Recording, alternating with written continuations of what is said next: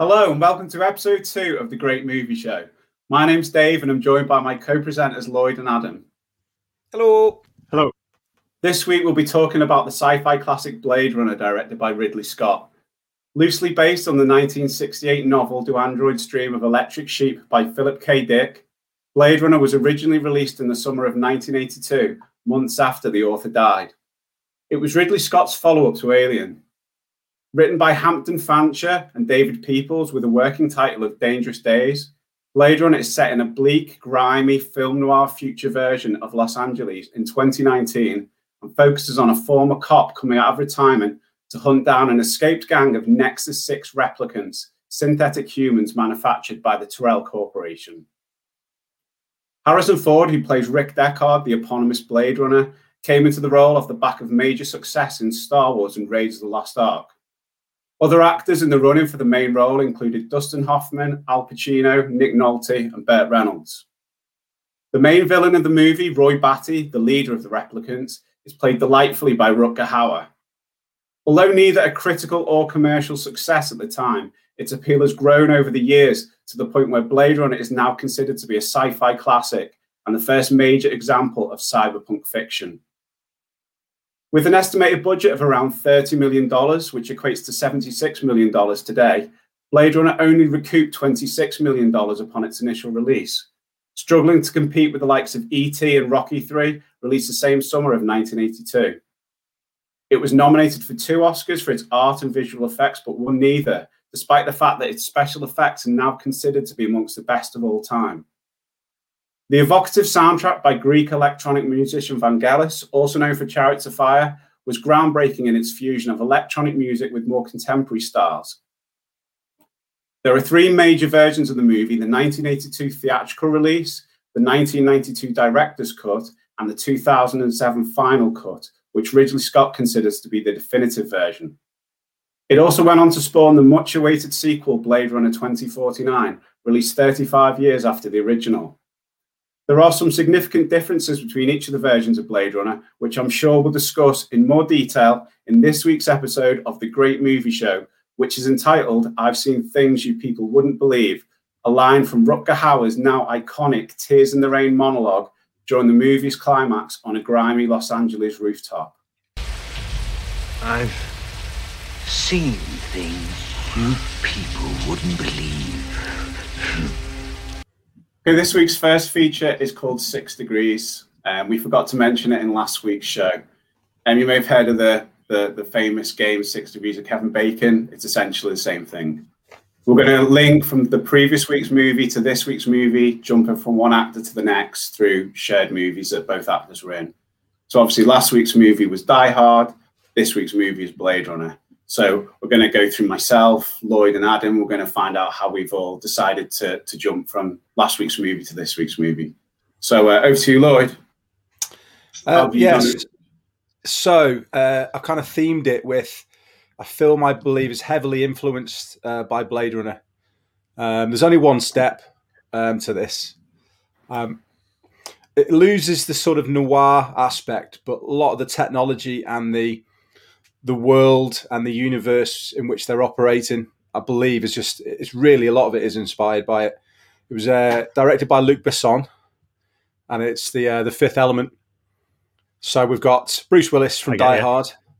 Bruce Willis was in the Fifth Element, where the cars are basically lifted directly from Blade Runner, the massive apartment blocks where everyone's living. It seems a bit of a brighter world, but yeah, a lot of the tech in there. The feel's completely different, granted, but a lot of things were lifted straight from it. So we've got Bruce Willis, Die Hard to Fifth Element. Then we've got Brian James, Fifth Element. He was Monroe. He was one of the army chaps at the beginning. And he's obviously Leon Kowalski in Blade Runner. Well, I went obviously a traditional way from a great action movie to a neo-noir classic by the theme of 1980s comedy movies. Okay. Let me just stop you there. We may have some similar ones between us then in that case, but carry on. Sorry. I realised that Carl Godunov, Alexander Godunov, who plays Carl, is Max in the Money Pit with Tom Hanks and Shelley Long. And I was thinking there's loads of different links with Tom Hanks and a number of actors on both sides, but I wanted to do it the traditional 6 steps. So I was thinking about Art Shirk, who's in there, the Shirk brothers who fix the house or don't fix the house particularly quickly, and that's played by Joe Mantegna. He's also in, I think, CSI, and he plays Harry Flugelman in The Three Amigos. Right. Also in The Three Amigos is Chevy Chase playing Dusty Bottoms. And then I moved from Chevy Chase to Emmett Fitzhume.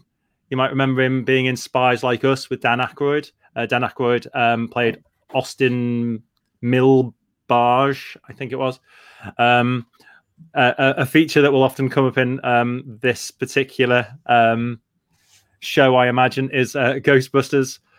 We've got Ray Stantz, Dan Aykroyd in Ghostbusters, and then Peter Venkman, played by Bill Murray. And the main reason I wanted to get to Bill Murray is I wanted to get to John Winger in Stripes, because Stripes, when I was younger, was actually one of my favourite movies. I tried to get there with John Candy, and you can do it through National Lampoons, which he starred in with Chevy Chase. But I decided to do it using Stripes, so we could go to Louise. Sean Young plays Louise in Stripes, and of course, Sean Young is also Rachel in Blade Runner. Okay, so mine there's some similar themes to the way you did yours. I would say, Adam, there was some similar kind of plot lines that I considered.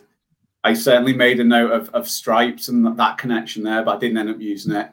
So, and I also, me being me, I didn't want to go from the major actor in either of the movies. I didn't want to go from Bruce Willis to Harrison Ford, if you know what I mean. I wanted to kind of stay with some of the more minor roles. So I've started with Reginald VelJohnson in Die Hard. You said that again? Yeah, I said it the same as last week. Reginald VelJohnson in Die Hard, who's obviously also in Ghostbusters, as we talked about. From where I pick up Rick Moranis, who's in Spaceballs. He's in Spaceballs with John Candy, who's in National Lampoon's Vacation, with Eugene Levy, who's in Splash, with Daryl Hannah, who plays Pris in Blade Runner. So to summarise, I went Die Hard, Reginald VelJohnson, Ghostbusters, Rick Moranis, Spaceballs, John Candy, National Lampoon's Vacation, Eugene Levy, Splash, Daryl Hannah, and then we're into Blade Runner. So 6 different movies, including Die Hard and Blade Runner. That makes sense. And we probably need to come up with a consistent way of expressing this. And we all know the one film that links even faster than Lloyd's Luc Besson one is Expendables, isn't it? Yeah, Expendables 3. Yeah. Only because Harrison Ford Bruce Willis was sacked and replaced by Harrison Ford. Is that what happened? Yeah, apparently. Although I don't know how true this is, apparently Bruce Willis was charging $1 million a day for his time, so they just said we don't need you anymore. That feature's currently called 6 Degrees. We probably could do with a better name than that. If anyone's got any suggestions, feel free to leave them in the comments. Okay, so now moving back to the main topic of this week's show, which is Blade Runner. Obviously, in last week's episode, Die Hard, I'd never seen Die Hard, so the focus was really on me about my first impressions. Blade Runner is slightly different in that we have all seen it previously, but I understand that one of us has seen it less than the others. So do you want to say something about that, Lloyd? Yeah, so obviously I've seen it at some point. It's a classic movie. It was released when we were, 3, something like that. So it's kind of been there when we've come of age and started seeking out good movies. We've all come across, haven't we? So, but I've watched it a couple of times, probably 20 years ago. In fact, I remember owning it on DVD. But I just never really paid that much attention to it. And I can't remember. I can remember the rough storyline. I can't remember some of the major points. And I couldn't really look back on any scene that was memorable to me at the time. And I've tried to watch it since. But it's just one of those where it's so niche in the type of film it is. You've got to be in the right mood, the right situation. It's not something that Emma would want to watch with me. So I've either got to watch it late at night where I found I've fallen asleep a couple of times, or just watching it in segments, which doesn't do the film justice. That's kind of what you do as a dad as well. You just watch bits in segments and just link it all together after the fact. But it doesn't. The film needs to flow. It needs to be.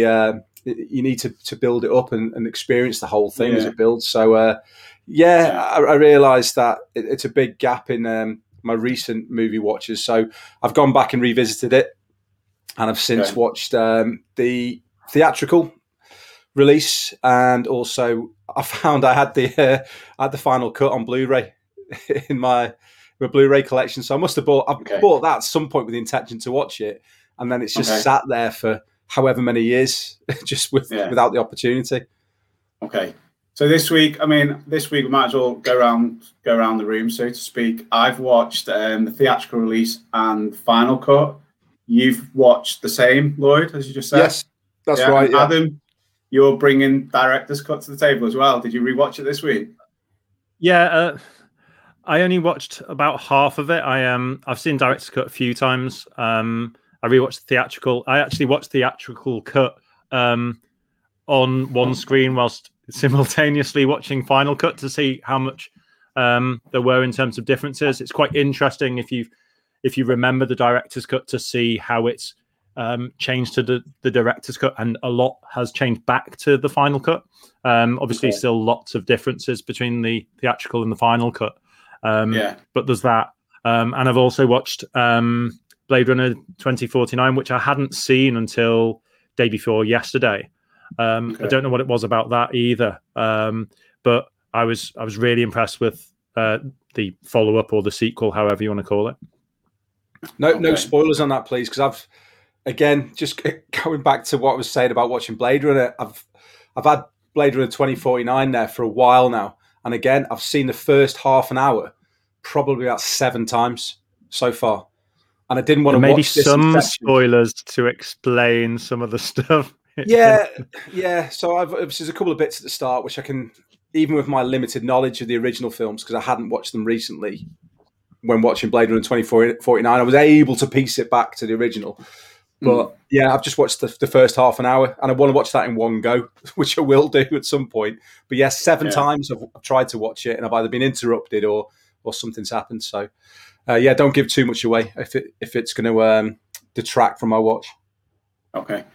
So for the purposes of when I'm talking today, I'm going to be calling out differences between theatrical version and final cut, but feel free to interject, Adam, if you can add something about the director's cut that's different again. So I guess first question to you, Lloyd, would be which version of the movie did you prefer and for what reason, if you did have a preference? Yeah, do you know what? I preferred the final cut because the voiceover was gone. Okay. I didn't like a couple of other bits, or one main sort of addition to the final cut. But we'll talk about that in a little bit. So the first thing, the voiceover, I get it from the original because it's that film noir with a detective. You know, it was one of those weeks where everything was going wrong. I had this bad case and and one of those, and it kind of fit into that. But at the same time, listening to it, it sounded like Harrison Ford just did not give a monkeys about doing it. It was. Okay. That's totally true. That's totally true. Right. He was dead against the idea of doing a voiceover. Okay. As was Ridley Scott. It was forced upon them by the studio executives or the producers that watched the movie. They said it was a confusing mess. No one could follow what was going on, and they forced him to do a voiceover. Harrison Ford basically did it with a gun to his head. He went and spent a couple of days in the studio with some guy he'd never met before. He was basically writing this voiceover on the fly. And I agree what you're saying about the film noir vibe, but I think to me it comes across he was really disinterested, like you said, I think. Definitely. Absolutely, David. Harrison Ford's an amazing actor. I don't know what his voice acting's like. I don't know if he's done any animation films off the top of my head. In fact, he has. He did Secret Life of Pets too. So he knows how to, deliver his acting prowess through just voice.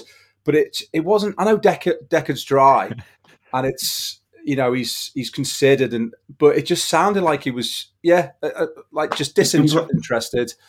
It's a completely different voice. It's a completely different voice. Yeah. He delivers a voiceover in a completely different voice. And I almost think he did it so badly in order to try and sabotage so that they actually wouldn't use it.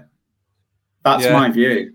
It's crazy. I purposely I wanted to just like absorb the films, and I have some weird sort of points of view on films. So I wanted to do that, and I purposely not looked at anything else, like any Google theories or any. I haven't watched the documentary, Dangerous Days documentary, or anything like that. But I remember I was just watching it and just thinking, and I couldn't remember this from 20 years ago, but the other day when I watched it from start to finish, gave it the attention it deserved, and it was just I didn't know if he was just being really poor at it or if he just was really just so like completely like miffed off with completely doing it and then bringing that across in his performance. What I didn't quite understand is what the studio thought it was really adding. I can see how they thought it was trying to remind the viewer of something or tease out something which we'd already seen, which maybe they thought people hadn't realized. But beyond referring to an ex-wife, which at no point appears in the movie otherwise, I don't see what it adds in terms of backstory or additional information that you can't learn from the film with certainly one watch, but any more than that. Yeah, it started like the first voiceover is at the noodle bar, isn't he? And it's kind of just, it's given his, I was a cop and I retired and then I was this, and it's like, do we need that really? And it detracts a little bit from the scene. It's all this amazing soundstage. Well, actually, it was in the open air, wasn't it? With the rain coming down and so many extras and all these things going on, and you just hear his voiceover, and it takes. And it was very simplistic as well. And there was some stuff we didn't need. You saying there, Dave? There's some fella writing it as he was reading it. There was a bit about Gaff saying he was brown nosing because he was after promotion, so he wouldn't care about X, Y, and Z. It's like this adds zero to the film. Yeah, it does. It's not giving me anything whatsoever. I think that was probably important to create a tension between him and Gaff, which perhaps isn't completely evident, which is necessary for later on in the movie when, as we go on to talk about, Gaff was basically trying to insinuate to the audience that Deckard's a replicant, isn't he? Which you may not have picked up on, but we'll talk about that later. Yeah, I did in Final Cut. In the original, no. The unicorn stuff. I mean, we'll talk about. Yeah, but there's no other. I know unicorn's mythical, and you got the origami one at the end. Yeah, but you haven't got the shot of him dreaming of her or thinking of him. He's got this weird memory of a unicorn. You know, you haven't got that in the original theatrical. No. Also, that my view on that is if you have to presuppose that the unicorn implant is unique to Deckard. Because if it's an implant in some or all replicants, then it could just be a message about him running off with a replicant. Well, yeah, I saw it when I was watching the theatrical one without the memory of the unicorn, where Gaff's been to the apartment and Harrison Ford knows he's been there, but he's not killed Rachel because Rachel's there. And he's kind of just giving his blessing, like, basically, I ain't going to follow you. You know, I've been here. I know she's there. It's almost like, giving his blessing to Deckard. It's like, it's just I think there are better. There are kind of better suggestions by Gaff over and above the unicorn. I think, he said something like, you did it like a man, and the way he delivers that line, you could imply more that was him suggesting he's not a man than the unicorn. But I'm sure there's a few things that we can talk about in terms of that particular sort of theme. Yeah, sure. But so back to your question, Dave. I preferred the Final Cut because it lost the voiceover. There's nice little bits there as well. There's a few seconds of lingering looks and lack of dialogue where you just kind of sense in the vibe or the tension in the scene. Atmospheric. Within the original cut, that nice few seconds with no dialogue, maybe even 7-8 seconds, but nothing's really happening. You got a voiceover filling it, so you lose a little bit of that tension from the visuals and from what's actually happening. I didn't like. I don't know. I interpret the movie a certain way, and I didn't like the unicorn memory. I know Ridley wanted it in, but I didn't like it. So that's the one aspect of the final cut I didn't like. Okay.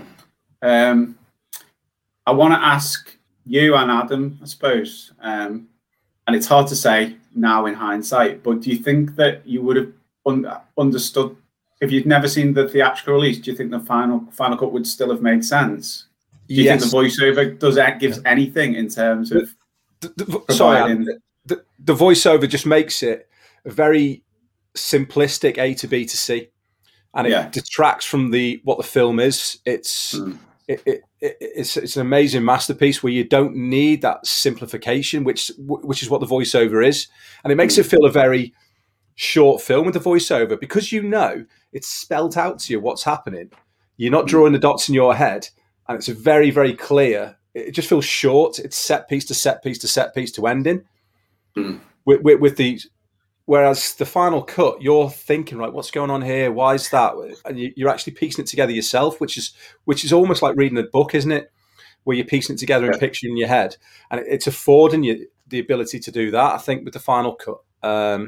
So I would have known what was going on. I would have pieced it together anyway. I don't think the voiceover just makes it very simple, and people who might not have understood the movie watching it without, it gives them a passport to enjoy it basically. But to us, where we like to just absorb the film and and follow it all through and think about what's going on, I would have understood it definitely. No, I think it kind of undoes the intelligence of the film having things explained back to you. That part of the film is you not knowing something and you trying to figure it out, and the fact that different people talk about it and come to different conclusions is kind of the point of the film on some levels. And I'm sure, Dave, you'll start talking about at some point, one actor says definitely not a replicant, director says this, writer or screenwriter says another. The fact that there's not actually any particular framework even in the production allows the viewer to draw their own conclusions. And I think the problem with the way in which the theatrical version deals with it, and the ending as well, which I'm sure you'll come to, it kind of destroys some of that kind of thought process. And it's like I think Lloyd sort of touched on it, the sort of space between things is quite important from a pacing perspective.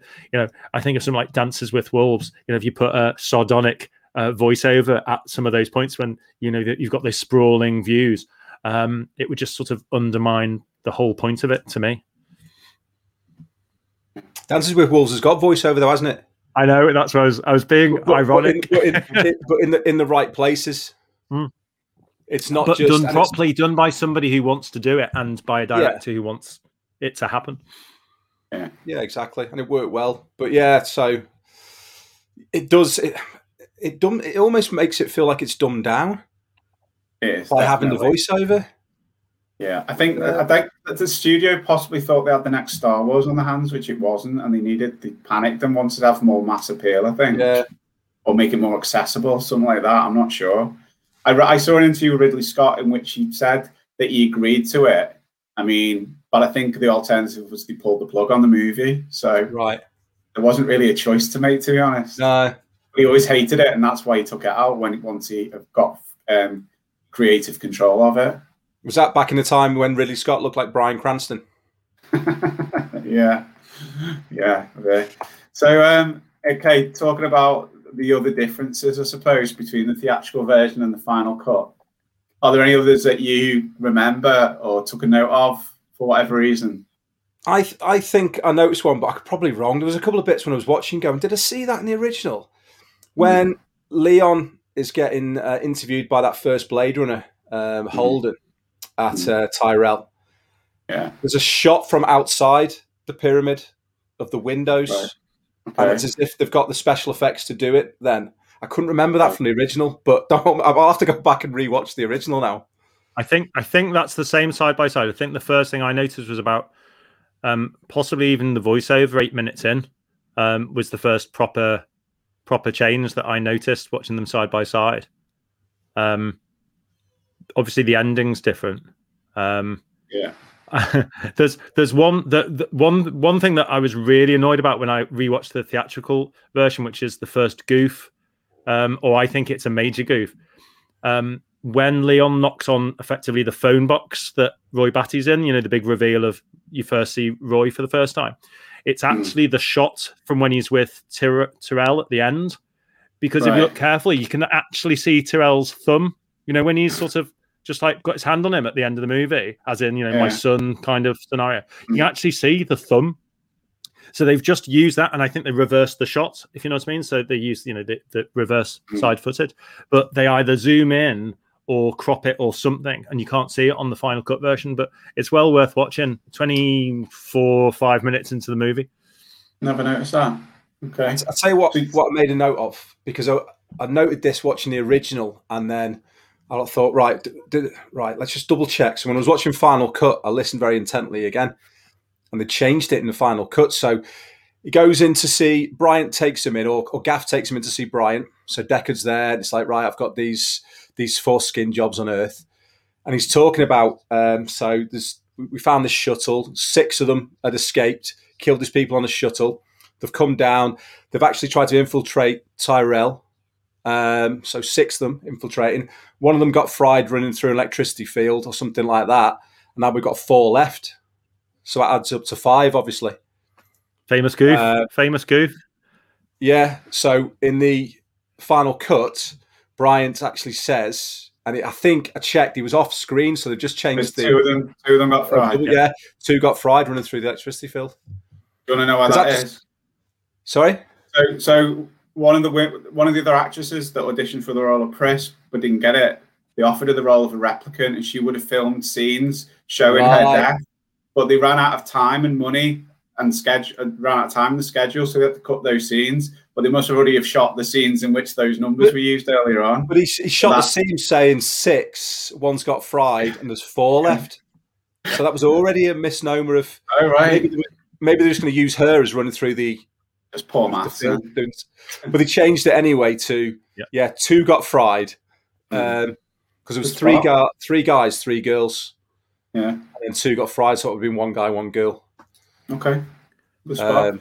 So I noticed that, and but they picked up, and obviously there's when he's falling asleep when he's just on the piano hitting that one note, and he has the image, the memory of the unicorn running through. I hate it. I think you mentioned earlier you seem to understand the significance of the unicorn. I pieced it together with the origami at the end. Yeah, it's Gaff's way of saying I know, but does he know? He doesn't know, but it's a hint, it's a suggestion. It's like, to me, this seems like it was never intended by Ridley Scott to have it that way. It's like Lucas, when George Lucas is doing all these other Star Wars films, oh yeah, I always intended it to be this way, and it was always going to be linked up, and it wasn't. He's just based on the back of a fag packet, doing the new movie, linking everything up, and it feels as if that's what's happened here. It wasn't new footage though. The footage was always shot at the time. He didn't film it 20 years later and put it into the final cut. It was just taken out. When he filmed the unicorn? The unicorn scene, okay. Yeah. It was filmed if he intended it that way, I take it back, because it does obviously link up to it. But without it, watching the original, it's basically just another origami piece, isn't it, by Gaff? Is that actually the was that unicorn footage? I know it's not a real unicorn before you have a go at me. Was that shot? Was that shot for that film? Was that shot in Narnia? No, well, no, you joke. No, because you joke. Because I was thinking it looked like. Do you remember Legends that Ridley Scott did with Tim Curry and Tom Cruise? Yeah. And I thought I haven't watched it since, so I can't remember. But I thought that there was a unicorn. There's obviously unicorns in that because it's about the alicorn removal and about there is. And Ridley Scott addresses it in one of the documentaries. I think he tries to kind of say that it's been speculated that was shot for another movie, but it wasn't. Yeah. I think he said test footage, though. It might have been test footage, but he ended up using it anyway.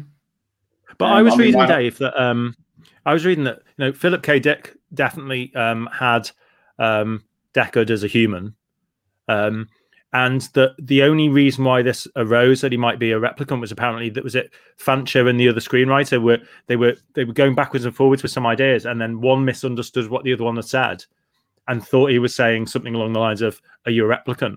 And I got the impression from that bit of information that maybe they built in that ambiguity a bit more into the screenplay.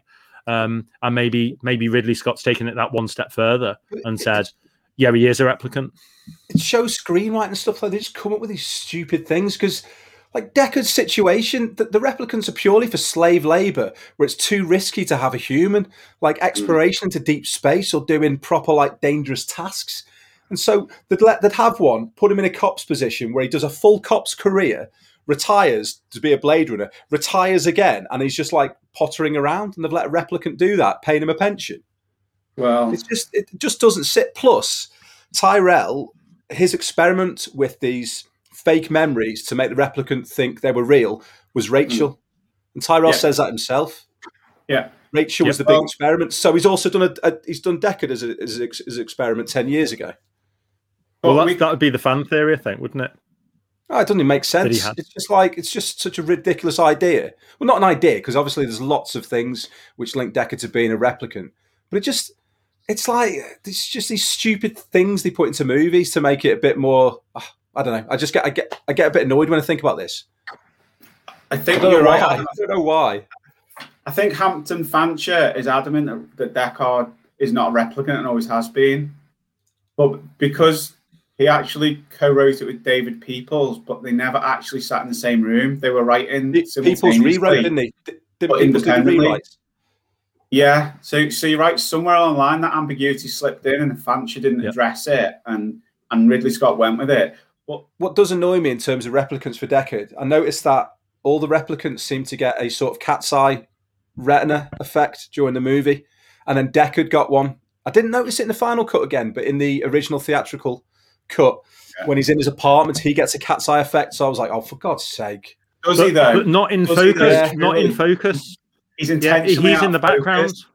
Yeah, it's ambiguous. Even that's ambiguous. It's not definitive. Right. I don't remember it being out of focus. I remember seeing it quite clearly. Yeah, he's in the background whilst she's definitely red-eyed. Yeah, it's worth talking about the word replicant. For me, the word replicant almost feels like reptile or reptilian or lizard or something, or somebody that can, duplicate themselves, or as you said, are a duplication. But the term replicant was never in the original novel, Do Androids Dream of Electric Sheep. It was something that Ridley Scott came up with because he just didn't want to use the word android. He thought it had already been used to death, maybe trying to distance himself or distance Blade Runner from Alien in that respect. I don't know. So they coined that phrase specifically for the movie. Talking about that, I picked up on something, but it's not 100%. It felt, there was a couple of shots, cityscape shots, where it felt a bit H.R. Giger-ish towards the end. Right. Like there was a bit where Deckard's on the balcony. It's like a softened Giger effect. But there was a shot towards the end, like the third act, and it was outside, and I felt this was a bit more Giger. And then there was a pillar with like an orb, like with swirling design on it, which I thought that almost looks like an alien egg as well, which is probably just completely coincidental. Right. There's a story about those pillars. There's a story about those pillars. Right. They were used in one scene, I think, in the Tyrell offices where Rachel is. The pillars I'm talking about outside of the Bradbury building. The pillars, and they're the right way around. But Ridley Scott really liked them and wanted to reuse them, so he got them to turn them upside down for one of those internal shots in Tyrell Corporation. All right, cool. Okay. And the special effects people were like, "Dude, are you serious? You want us to do this?" And he said, "Yeah." Did you think the bad overdub with is he called the snake maker? Is it Abdul, the snake maker guy? And behind the glass, and none of the dialogue is consistent with who's talking at the time. Right. And I looked, and I think it's exactly the same. I think it's wrong on both the theatrical cut and on the final cut. No, they corrected it. They corrected it, and do you know how they corrected it? No. This is amazing. They actually got Harrison Ford's son Ben in to do green screen and redo the lines, and they basically put his facial features out and superimposed it on his dad. They were both age 40 at the time when Harrison filmed Blade Runner and Ben redid that part for Blade Runner. and they even Right. put a fake scar on his face, the same as what his dad's got. Did you think that scene when he's going in to see the Egyptian snake handler, whatever you'd call it, snake salesman? He taps on the glass, didn't he? I wasn't sure if they can do a link to Raiders of the Lost Ark, as if it was going to be a hooded cobra in there or something, behind the glass. But it didn't move anyway. He taps on it. Did you notice as well the difference between the two cuts, the photograph of Zorro as well? It's a subtle one that it wasn't. Is it Joanna Cassidy? Every time I watched it, and he'd do that, pan left, whatever, zoom in, and he'd go around the corner. Goes round the corner in the photo. I'd always go, who is that in the photograph? What's the relevance of that person to the plot? I just didn't get what it was. I clicked on that Zora, but only because of the kind of that point of the movie, it's the way it clearly was not here in the photo. The fact that Leon likes collecting photos, and that's a bit of a symbolistic thing they talk about. Photos being put, but what's interesting is Rachel's got photos that have been sort of given to her as a sort of manufactured memory, but Leon's got current photos to preserve his actual memories, if that makes sense. So, and I thought that was quite interesting that he was sort of developing, and they've only been there a week or two, but it's still very important. And I think, Roy says your precious photos. Did you get your precious photos? So he's still, he'd only been there for less than 2 weeks, and he still wanted to go back and get that handful of photos because they were important to him. I thought that was quite an interesting issue, and also obviously a photo replicating a moment in time. Maybe that was sort of another symbolistic sort of aspect of the film. Yeah.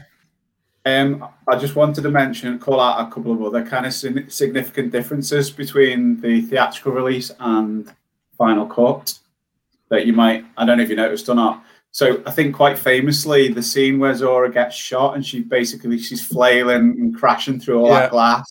It's really obviously not her during those glass in the scenes. original, It's a stunt woman with a really terrible wig on.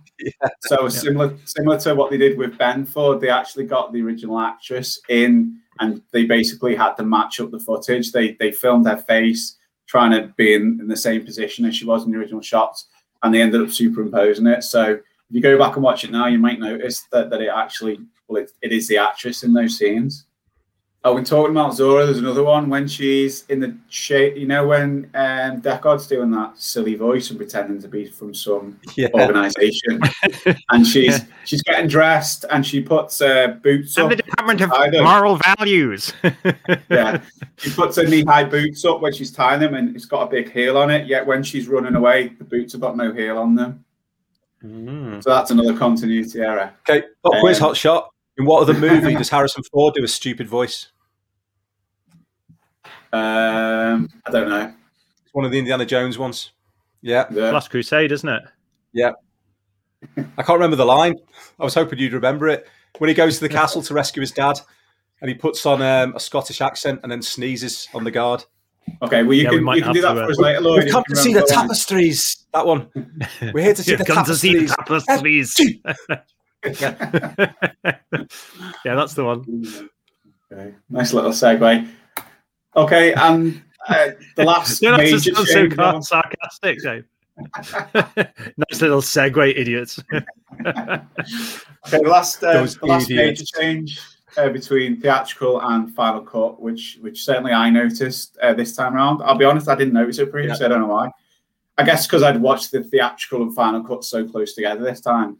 Is the line when Roy goes to visit Tyrell to ask if he can have his life extended effectively, and then he murders him. Spoiler alert. And he says in the theatrical release, the line was, I'm not going to say the word, but in the theatrical release, it was, I want more life, effer. Yeah, in the final cut, they changed that line to, I want more life, father, which works a lot better, actually. The swear word kind of, I guess they're kind of resonant in different ways, but I think it worked better with the word father instead. Anyway, bit more shocking, I suppose, with the other version. He was meeting his maker, he was meeting his god or his father or all those things, but he was also enraged by him. And in a weird sort of way, it's quite nice that we've got both those versions, because one shows his kind of respect, is it maybe? And the other one shows his just disdain for him. which Yeah. you get in the killing scene. I mean, I don't know if you took the same as me, but the moment that he kills Tyrell, he's not happy, he's not comfortable, he's excruciatingly uncomfortable, but enraged. Or it's such a good acting scene. There must be about 6 different emotions all on his face all at the same time, just in that short period of time. Yeah. One thing I was thinking as well is with Roy Batty, he's not a cold-blooded murderer. Yes, he's out of control because he's trying to get to his objective. There's no need for him to kill Jeff Sebastian. No, I thought as well. He's running off. Roy's going to go and carry on with his little mission and go and, go back to the apartment, wherever, and wait for Deckard. But, go back and see Pris. But then Jeff Sebastian runs off. And then you hear on the radio, body found with Tyrell, 25-year-old. And I was like, I don't know. He went down in my estimation for that because that doesn't seem like part of him. And both Pris and Roy Batty seem to really like him and understand him. And, there's that symbolistic thing, wasn't there, as well, with him having that similar degenerative disease. And sort of, they both have shortened lifespans. And I agree, Lloyd. I thought actually, in a way, it would have shown some interesting level of humanity that he let him live, but I wonder whether they wanted that humanity to be just reserved for Deckard at the end. He went down. He's a very complex and impressive character, Roy Batty, and and Rutger Hauer did an amazing job getting everything across. And you let yourself down, you let the movie down, you let your family down. It just felt like that. It's just like there's no need, and I don't know if that's just me being human, the human element of me thinking and feeling sorry for the guy who did nothing but help. He killed that. It was the end bit. It's the end, the final act. So he's killed Jeff Sebastian, and then Deckard gets his address and goes there. And Pris is waiting, isn't she? Pretend with that veil over her head. Right, the final so bit. It's had to set up the confrontation with Pris then. It does, but why would Rutger Hauer want to send him to his girlfriend? Because he obviously had something going with. It seemed like they had a connection, and I believe Leon had a connection with Zora. Zora. Where are you getting this from? The way he kissed her. Just a vibe. The way he kissed her tongue. Yeah, I guess so. He was very upset about all of them when they were dying one by one, but he seemed to just have more of a romantic thing with Pris. And the way that he kissed her when he arrived at Jeff Sebastian's, where she went, "This is my friend Roy." Kissed her then when she was dead, and she had the tongue. When she was dead, he sort of kissed the tongue as well. So that just seemed a bit more than he seemed friends with them all, and he was genuinely upset when his crew were getting killed. But he seemed to be romantically entwined with her, and Leon just seemed to take an interest in Zora, the way he had a photo of her as well. Which led to one of my favourite bits. I don't know if it's my favourite bit. Is the fight with Deckard and Leon after he's killed Zora, because he just grabs him and properly manhandles Deckard, pushes him, and he just goes, "Oh, Leon," like that, and he whacks him again, and he's just. It's typical Harrison Ford. Same with the reluctant hero, almost taking a bit of a pasting. He's properly getting punched really hard, whatever. Which you see in the next scene with Rachel. But there's an element of sort of not necessarily comedy, but close to it for me, while still in the feel of the movie, which I really liked. I really did like that fight. Leon, how old am I? I don't know. And then obviously Rachel comes along and. Do you know as well? There's a falsely referenced goof in that fight. When he's thrown onto the car, the windscreen's already slightly broken. Right. So people have called that as a goof, but apparently I think it was the screenwriter or the cinematographer, somebody, I might be wrong, basically said no. It was like a disused, broken vehicle anyway. And him landing on it, it wasn't to wreck a perfect vehicle. It was already broken. But I love that line. The wake up, time to die. I think that's such a brilliant line. Yeah, it is. And then it's obviously Roy in the final scene as well. Says the same thing. Time to die. Oh yeah, it does. Yeah. And then with the dove. But yeah, I do like that fight with Harrison Ford and Leon. And then I love the attention to detail. Deckard's taken a pasting, which is another thing which says what the replicants, especially if you're going to make a replicant that's a cop, why hasn't he got this extra strength, superhuman strength and ability to withstand these punches and things? He's getting thrown around like a ragdoll. But anyway, he goes back to his apartment and he pours himself a vodka. Even though they seem to drink Johnny Walker Black all the way through the movie, he pours himself like this vodka. And he takes a little bit of a quarter sip of it, and then blood feeds back into the. I think that's brilliant. It's absolutely. I just thought that's such a great attention to detail, because then the subtlety goes in a few minutes when he's above the sink like that, blood coming out of his mouth. Yeah. And then falls asleep like Adam falls asleep when he's had a drink. Yeah, I was wanting to just touch briefly on Philip K. Dick, who, as I mentioned in the introduction, wrote the original novel, Do Androids Dream of Electric Sheep, that Blade Runner is based on. The title doesn't work, does it, for the book? Because humans don't dream of sheep. Humans count sheep to get to sleep. Do humans dream of sheep? No, humans count sheep to get to sleep. So it'd be, do androids count sheep, electric sheep, to get to sleep? Wouldn't it? So it doesn't even work three times. For such an intellectual man, the title doesn't work. But I mean, you mentioned the title of the novel.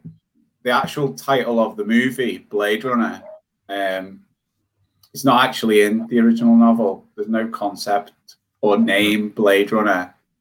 It was just something that Hampton Fancher, who wrote the screenplay, he saw the title. It was a title. There was another novel, a completely different novel with that title, 1974 novel called The Blade Runner, and he just really liked the name.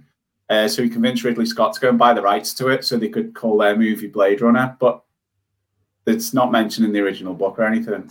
It was somebody who sold surgical instruments or something like that on the sly. It's something like in the future, basically, there's an underground network for people smuggling and selling medical stuff on the black market.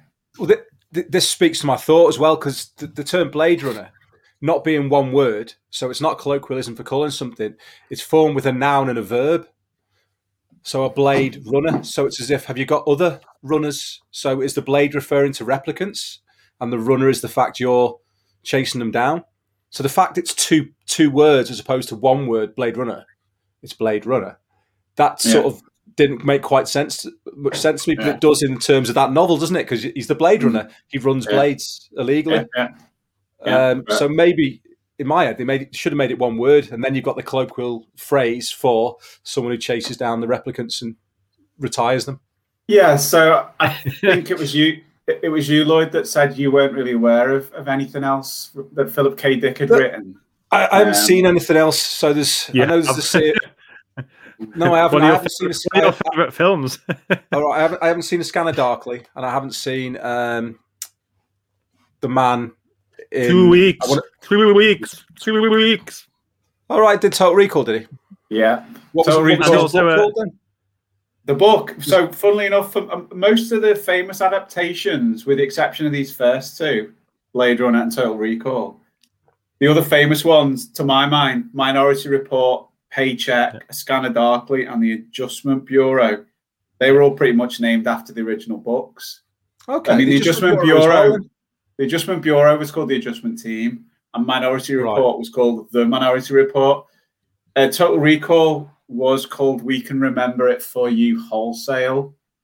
It was written in 1966, actually, which is a very long time ago to be writing, something that kind of, I don't know what the word is, just Philip K. Dick's vision of the future just seems to be like really prescient, if that's the right word. It's like, how could he have dreamed of these things back then? Almost like an Arthur C. Clarke, isn't he? It's just on a different. I love all the movies that have got anything to do with Philip K. Dick, and weirdly, I've not even bothered my arse to go and read any of the books either. Have you seen The Adjustment Bureau? Yeah, but I only vaguely remember it. I actually googled it the other day to remind myself of the plot.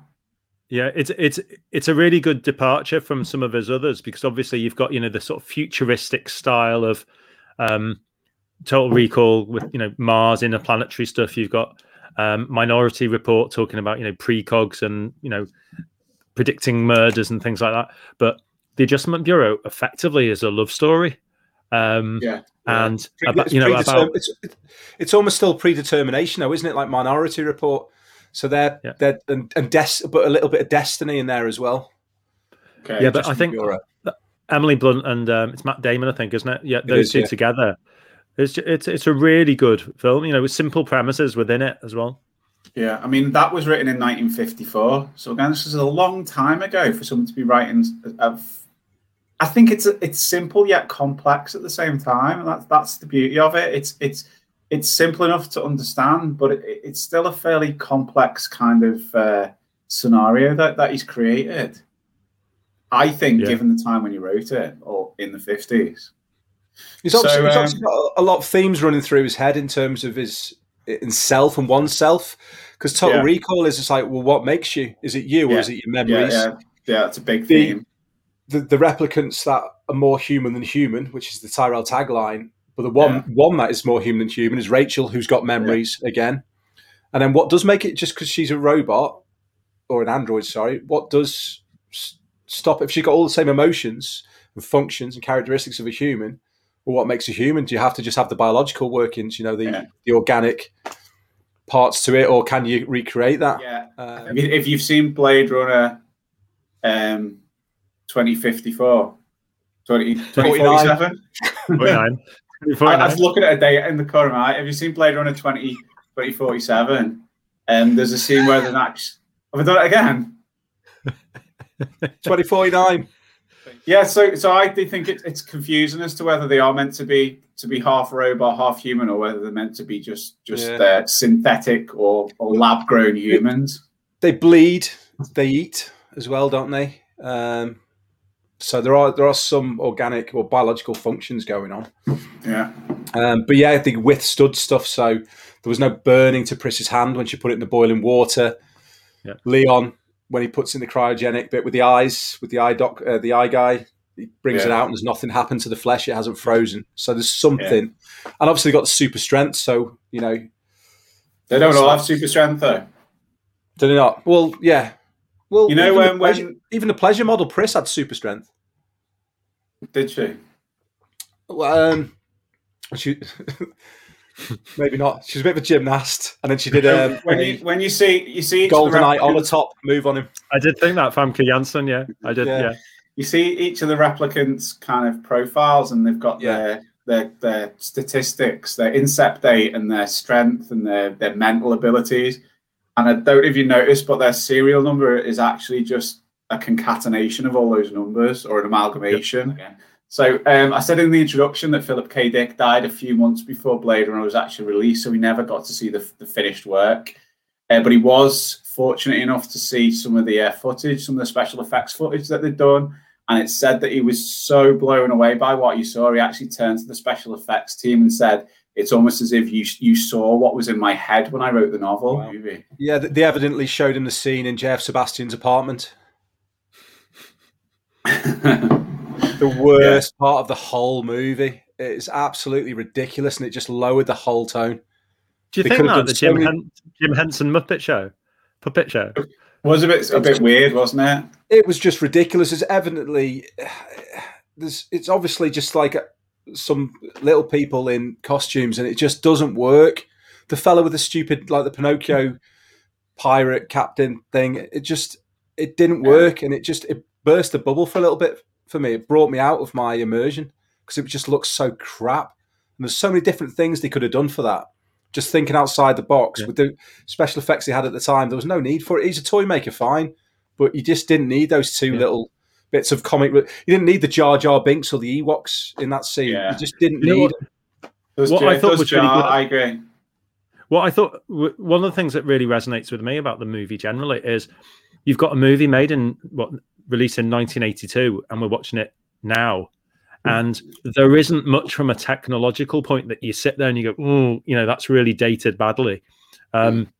It's done in quite a special way, that it's talking about sort of the darkness of society, and there's spaceships flying overhead, but really they're just the police cars or the advertising hoardings with nice product placement. And there's not much, the intercom and stuff is the sort of thing you'd expect now, but there's nothing you're looking at and you're thinking, oh, that they thought that would be technologically advanced, and now it looks really quite remedial. Everything sort of feels quite fresh still, which is pretty impressive. There were some bit like all computers, like an Alien as well. So Alien's even more in the future than Blade. Well, Blade Runner's 2 years ago, isn't it? But they're all like BBC Micros with like green text on the screen. They're using all of those, and then in Leon's apartment, there's like a black and white TV. It's off, and like with a portable aerial on top to plug in the back. And you think, well, in the future, which it was then, the amazing far future of flying cars, your telly still wouldn't be that big cube with an aerial that he's got to lean out the window and hold to get a reception on his telly. Did you like the Easter egg, the Aliens Easter egg? I didn't notice one in there. I know I've heard in the past that obviously there's Dallas who on his profile in Alien says something about Tyrell Corporation, or he's worked for Tyrell Corporation. Oh, right, okay.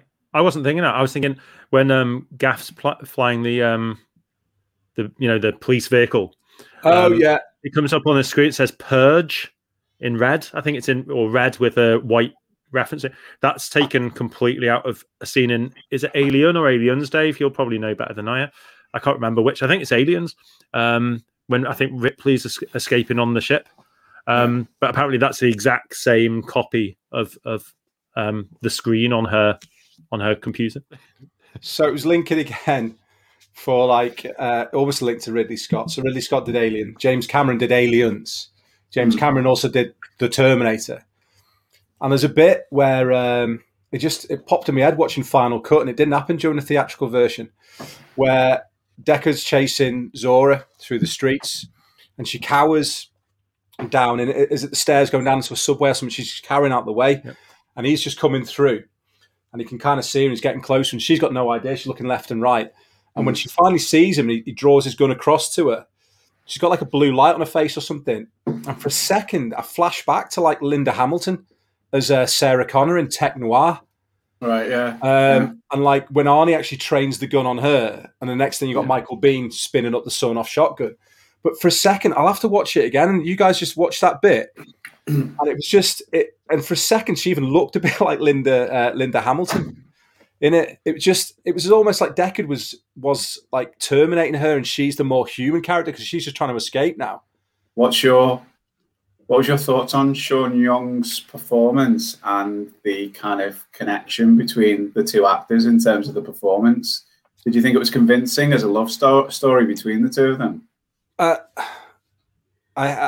When they've actually connected, so the first physical romantic connection, I was floored with how awkward and out of the feeling of the rest of their relationship in the movie and the feeling of the movie. It felt like 80s Bond when it was okay because it was a baddie woman, and I'm going to throw the moves on her as James Bond, and if it takes a little bit of force but she comes around in the end, then it's okay. It was absolutely just inappropriate, and I didn't see that.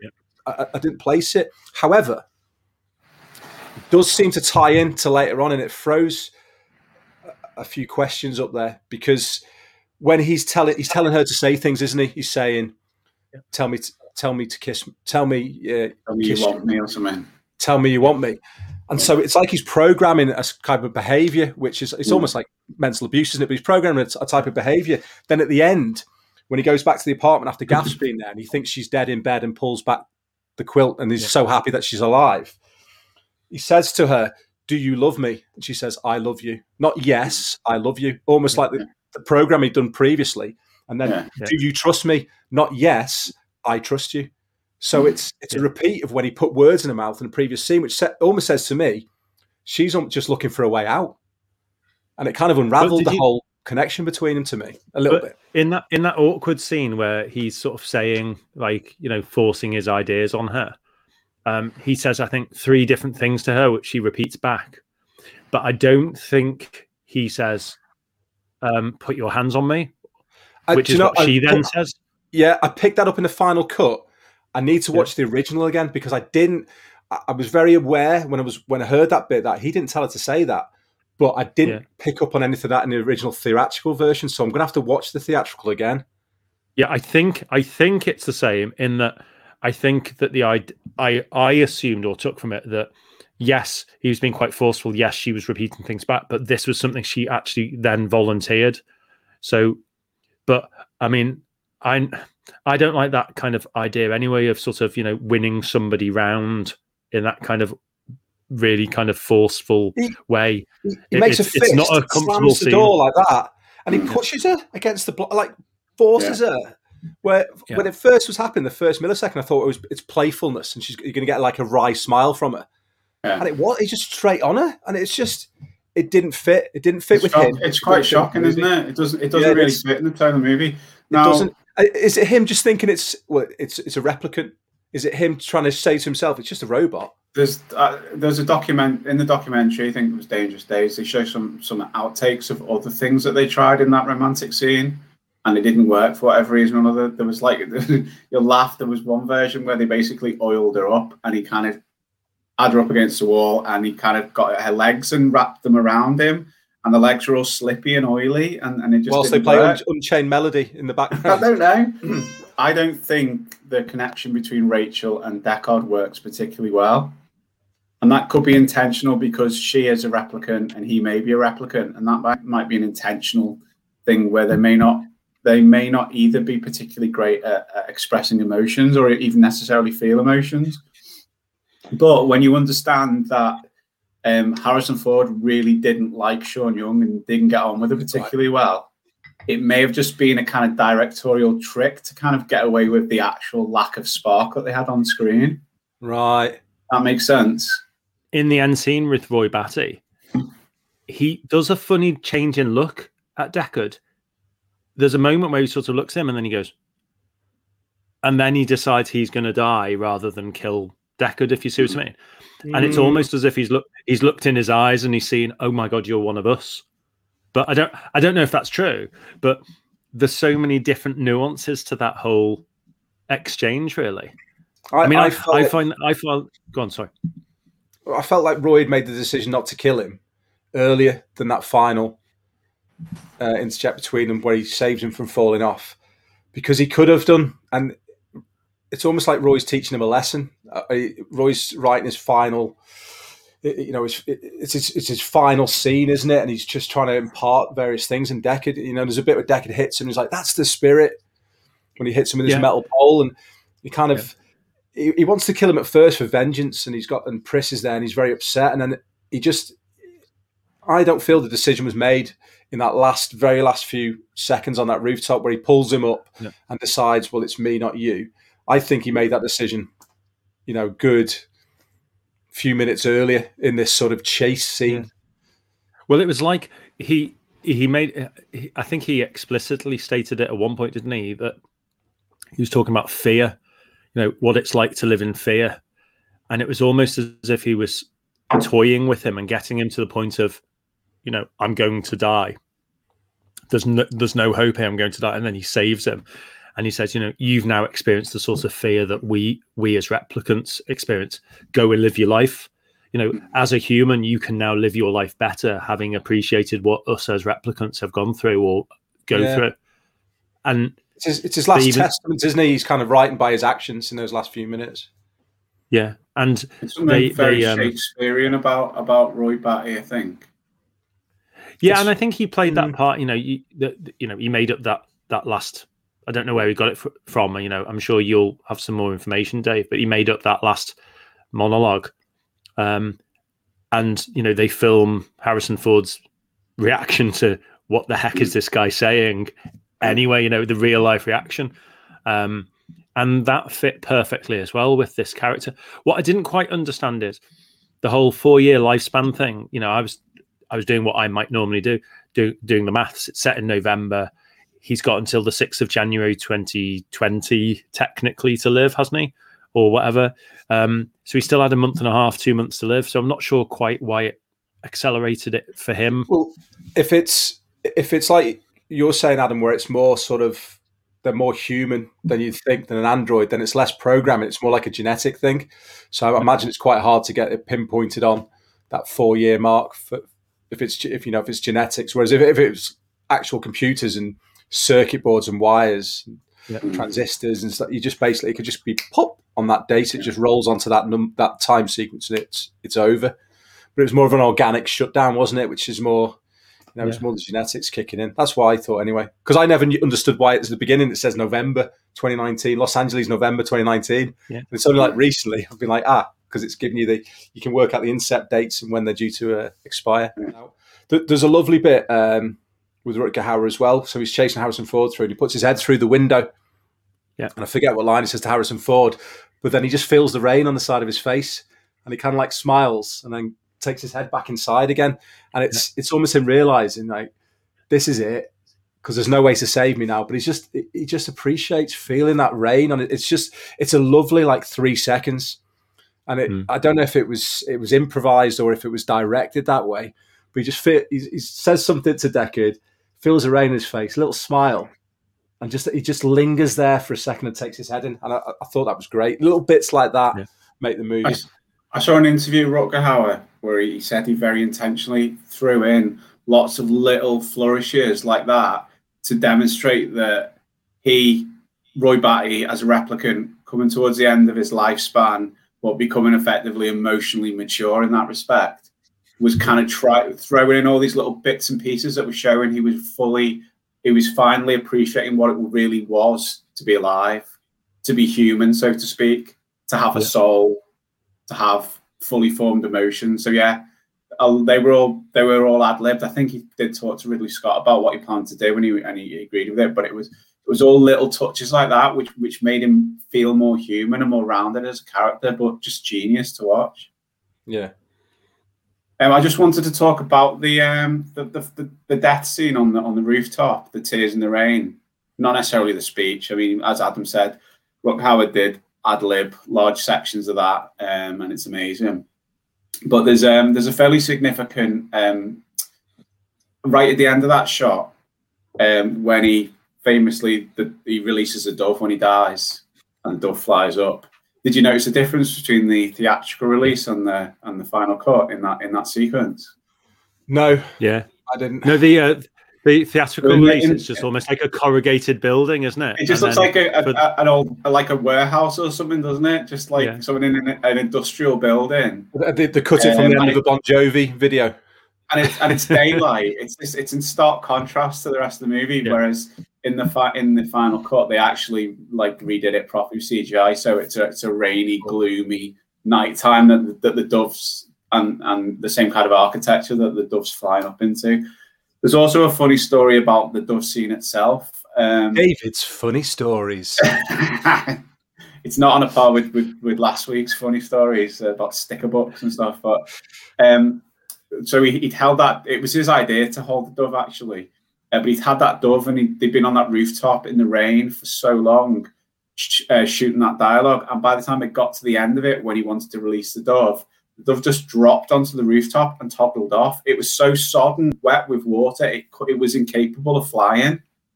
So that was towards the end of the schedule. They were running out of time and money. So they ended up having to go and replicate that set inside in a soundstage or something and redo some of those shots. And it was only then, when the dove was inside, it wasn't soaking wet, that it actually took off at the end of the speech. I like it. That's good. David's funny stories. So what themes or symbolism did you pick up on during the movie?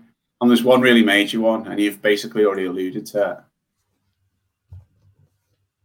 Identity, mortality. What is human? What makes you? So I've made a few points. I've made a few notes. What makes a human? I would say, what is it? It's a soul, essentially, isn't it? It's the difference between an organic life and an actual human. It's having a soul, having real emotions, real memories, as opposed to implanted. Actually having lived that experience. So that's certainly a theme. But there's one theme that is so heavily present throughout the movie, over and over again, in terms of imagery, and that's eyes. eyes are in this movie constantly. I think it opens with an eye. The Does, owl's eye. It opens with the shot flying over the city, doesn't it? Reflected in an eye with all those flames coming out of the columns. When Roy kills Tyrell, he gouges his eyes out. Tyrell wears really thick glasses, which suggests that he's almost short-sighted. He hasn't thought through what he's actually created. Chew, the guy, he makes eyes. That's his job. And that's all he makes. Yeah. And Leon puts it on his shoulder. Yeah, exactly. Eyes represent the window into the soul, don't they? So there's that kind of connection as well. The line, "If you could only see what I'd seen with your eyes."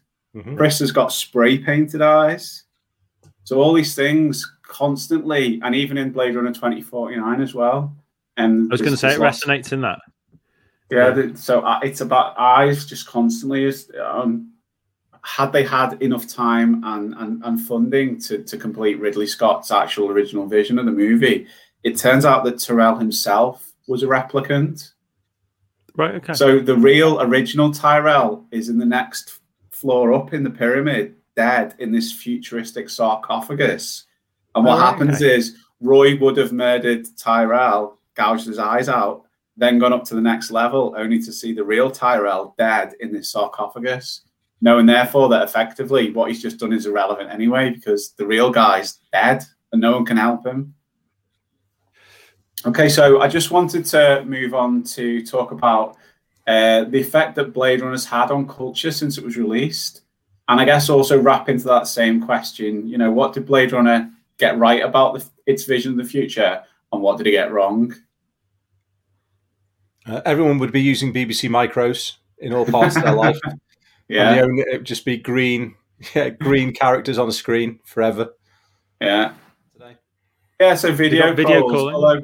Although obviously you're restricted to actually standing in a booth or, where it was fixed to a wall. So you're not like we've got now, we can walk around using there was no mobile devices that I recall that they had, like communicators or whatever, which Star Trek predicted in the 60s, I think it was.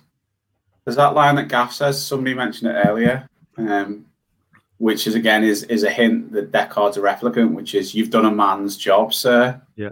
Suggesting he's not a man, an organic, a real man. Now, in earlier versions of the script, and there's a soundbite of it somewhere in a documentary that I watched, in earlier versions of the script, the actual full line, which he would have said, was, "You've done a man's job, sir, but are you sure you are a man?"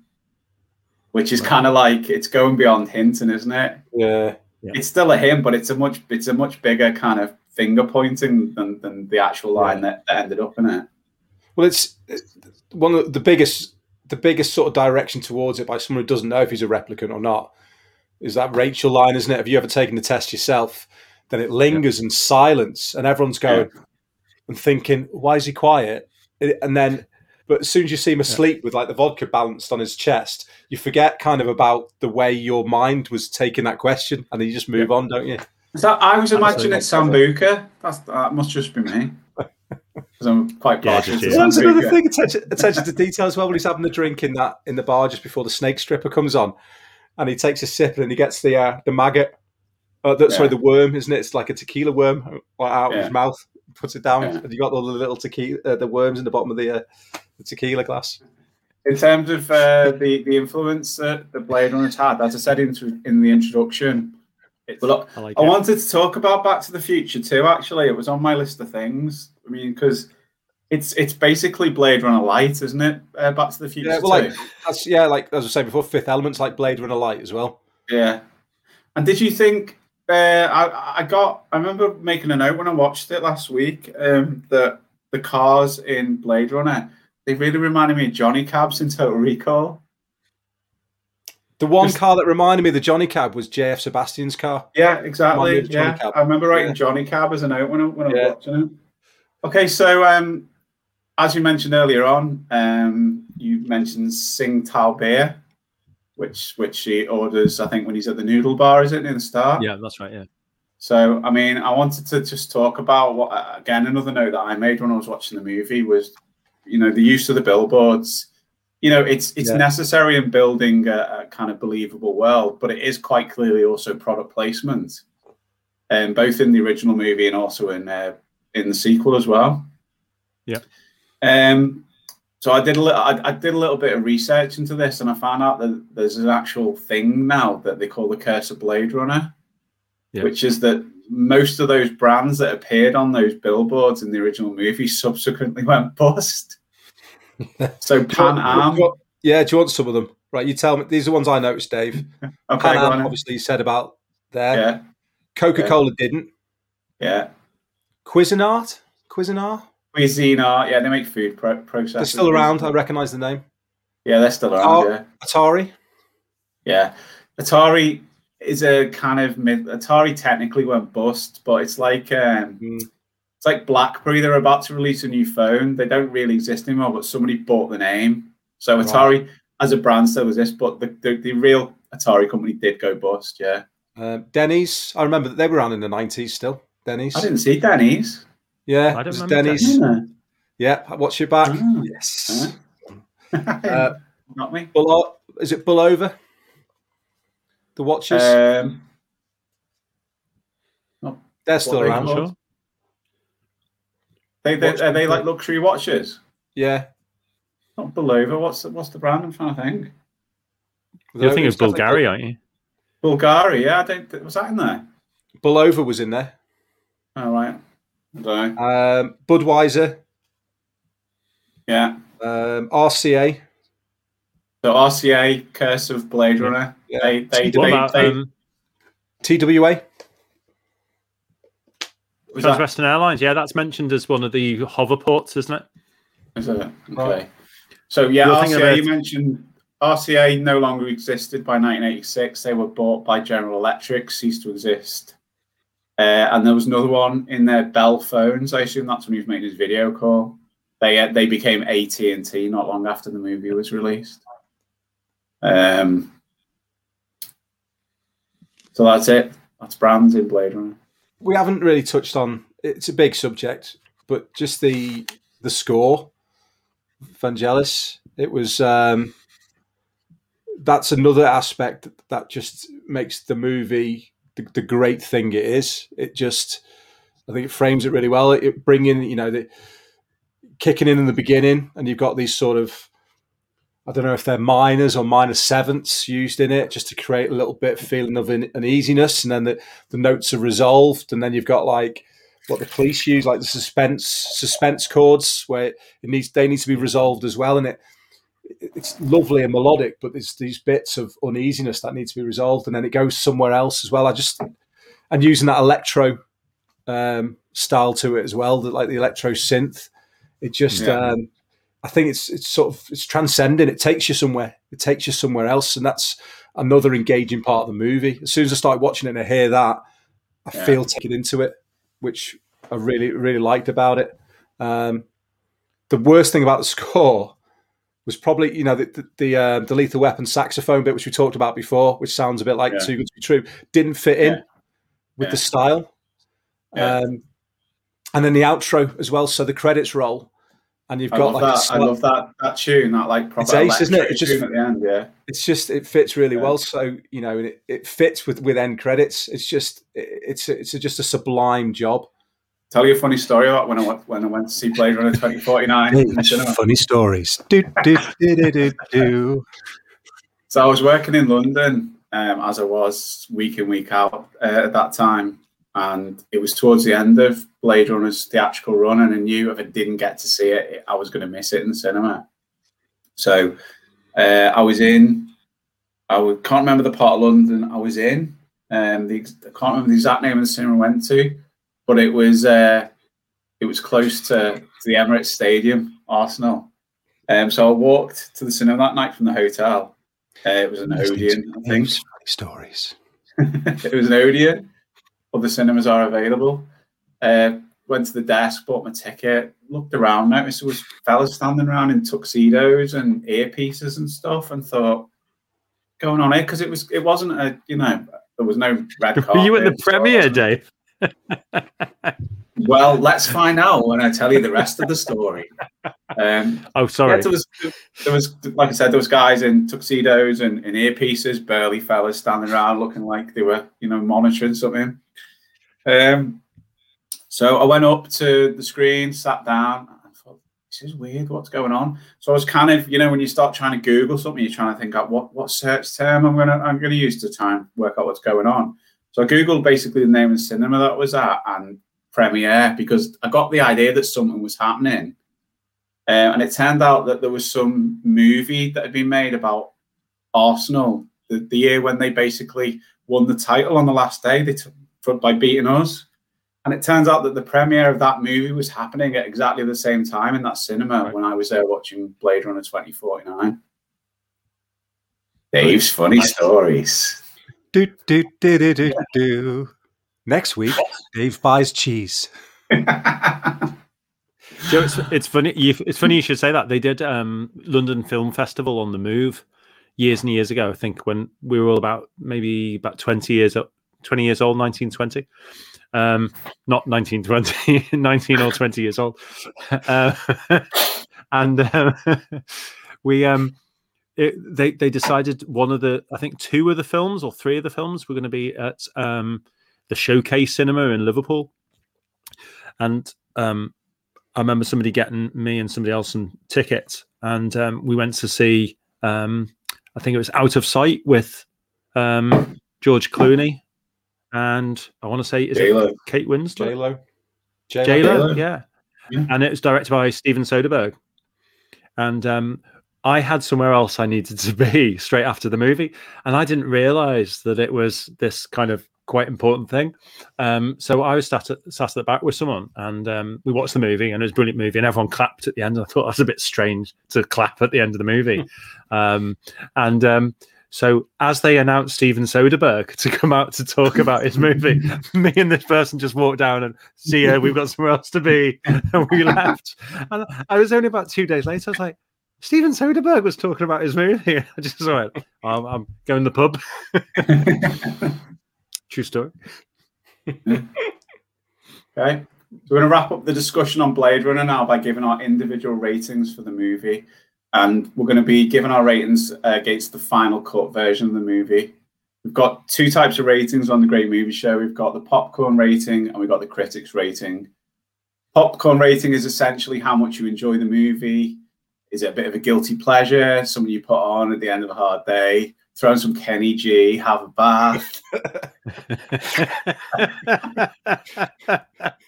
So the popcorn rating is how much you personally enjoy the movie, whereas the critics rating is your understanding of exactly how much of a great movie it is from a technical perspective. So starting off with you, Lloyd, what would your popcorn rating be for Blade Runner Final Cut? It's a very good film. So popcorn rating is like my personal enjoyment, isn't it? Regardless of whether it was a classic or just your run-of-the-mill Dumb and Dumber or Something About Mary. So my popcorn rating would be still pretty high. Say, it's a little bit heavy go. It's either an 8 or an 8.5. 8.5, because I could watch it again when I get the opportunity again without being interrupted. I could watch it again and again. I like Harrison Ford's performance in it. 8.5. I'm going to go for. Okay, Adam. Slightly controversial. Mine's going to be a 7 for a popcorn rating. It doesn't interfere with my critics rating, which will come up in a moment. But it's not a film that I'd put on too many times. I appreciate the spectacle that it is, but from a popcorn personal perspective, 7 for me. Okay. I'm giving it a 9 out of 10 from a popcorn rating. I know it's not the easiest movie to watch, but for me, it's a movie. If I give it the chance, the time of day to actually sit and focus on it, then I find it an extremely enjoyable experience. So that's why I'm giving it a 9 out of 10. So better than Die Hard? Yeah. Well, I mean, that's probably why I took so long to watch Die Hard and why I've seen Blade Runner 10, 15 times. Cool. Slightly more kind of thinking man's movie, I suppose. Thinking man's compare. Okay, so moving on to the critics' rating, Lloyd, how would you rate it? It's not going to get a full vote because I don't like a few little bits. I don't like the unicorn memory. I think it just muddies the waters too much. If their intention is for him to be a replicant, then the unicorn memory is saying he definitely is. I don't like that. I like it's make up your own mind about what's going on. But it's a great movie. It's a classic movie. It's almost what Ridley Scott wanted it to be.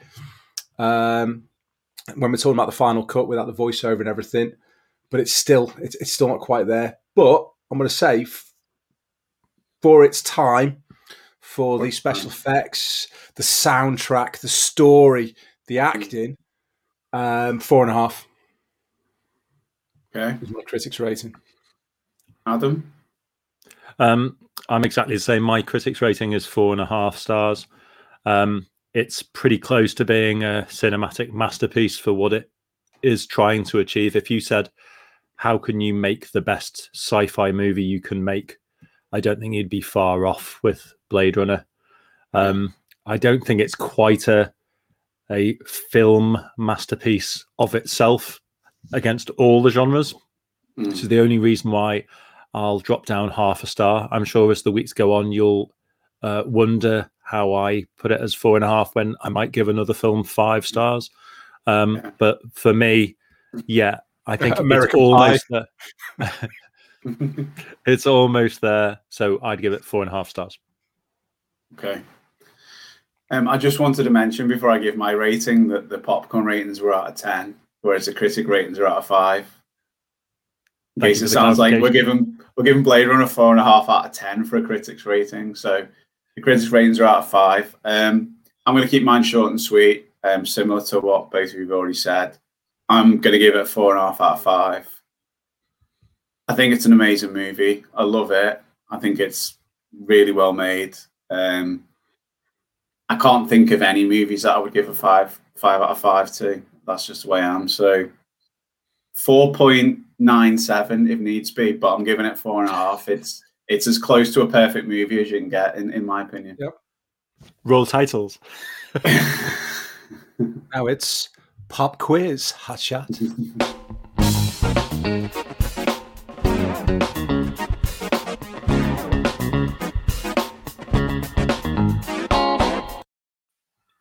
Okay, this is the part of the show when we get to know a little bit more about one of our hosts. This week, it's Adam that I'm going to be asking the questions to. So you ready, Adam? Hello. I am indeed. Okay. So these questions might be familiar from anyone that saw last week's episode. So first question is, what was the first film you saw in the cinema? The first film that I saw, but I don't remember seeing at the cinema, was E.T. Being a similar age to Lloyd, perhaps unsurprising, that was the first movie. The first movie I remember seeing at the cinema was Return of the Jedi.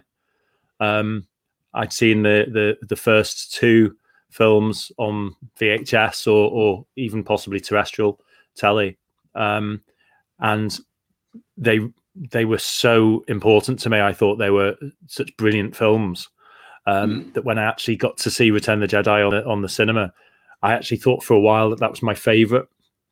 I think maybe for 6, 7, 8, 9 years, I thought that Return of the Jedi was the best of the 3.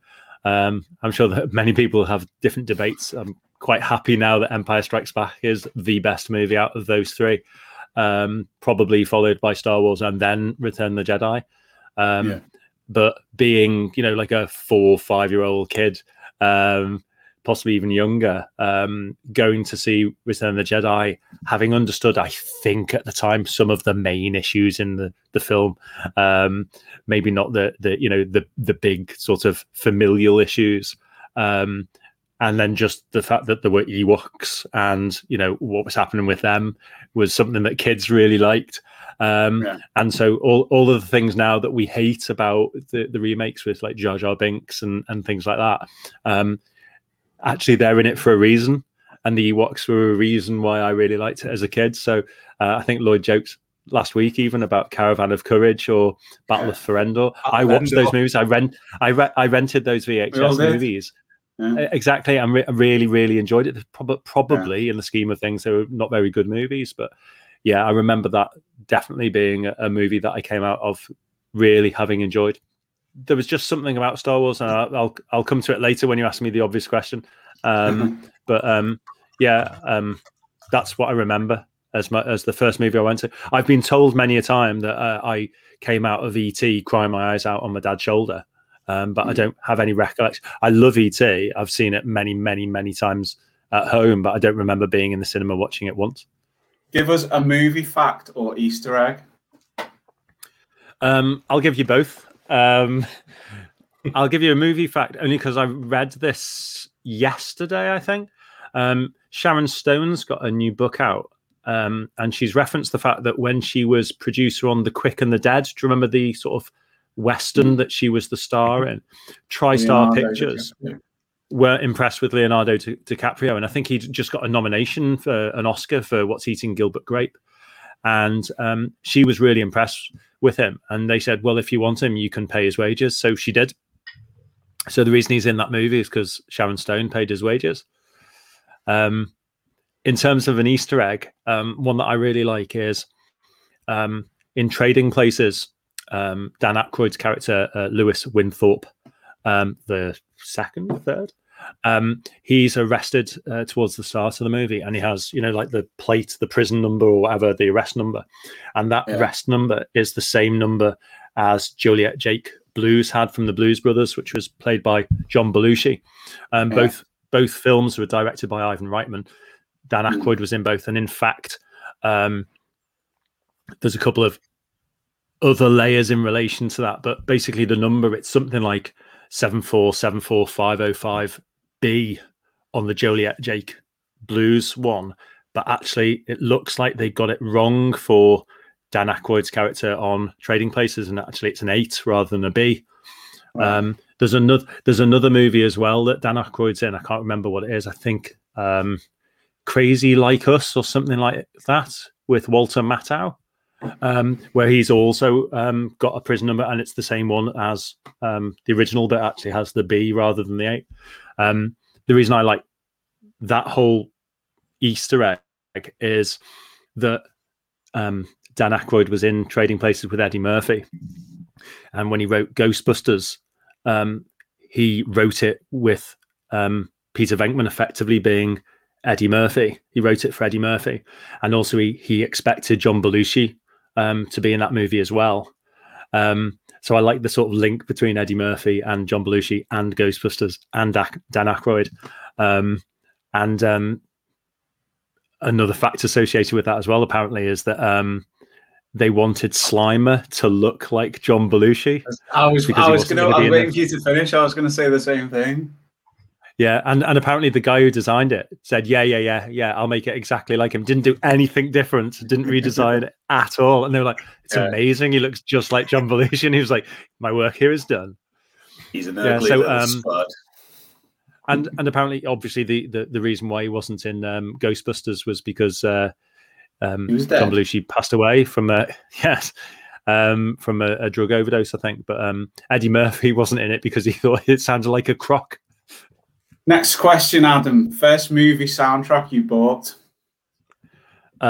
This is a little embarrassing. Armageddon.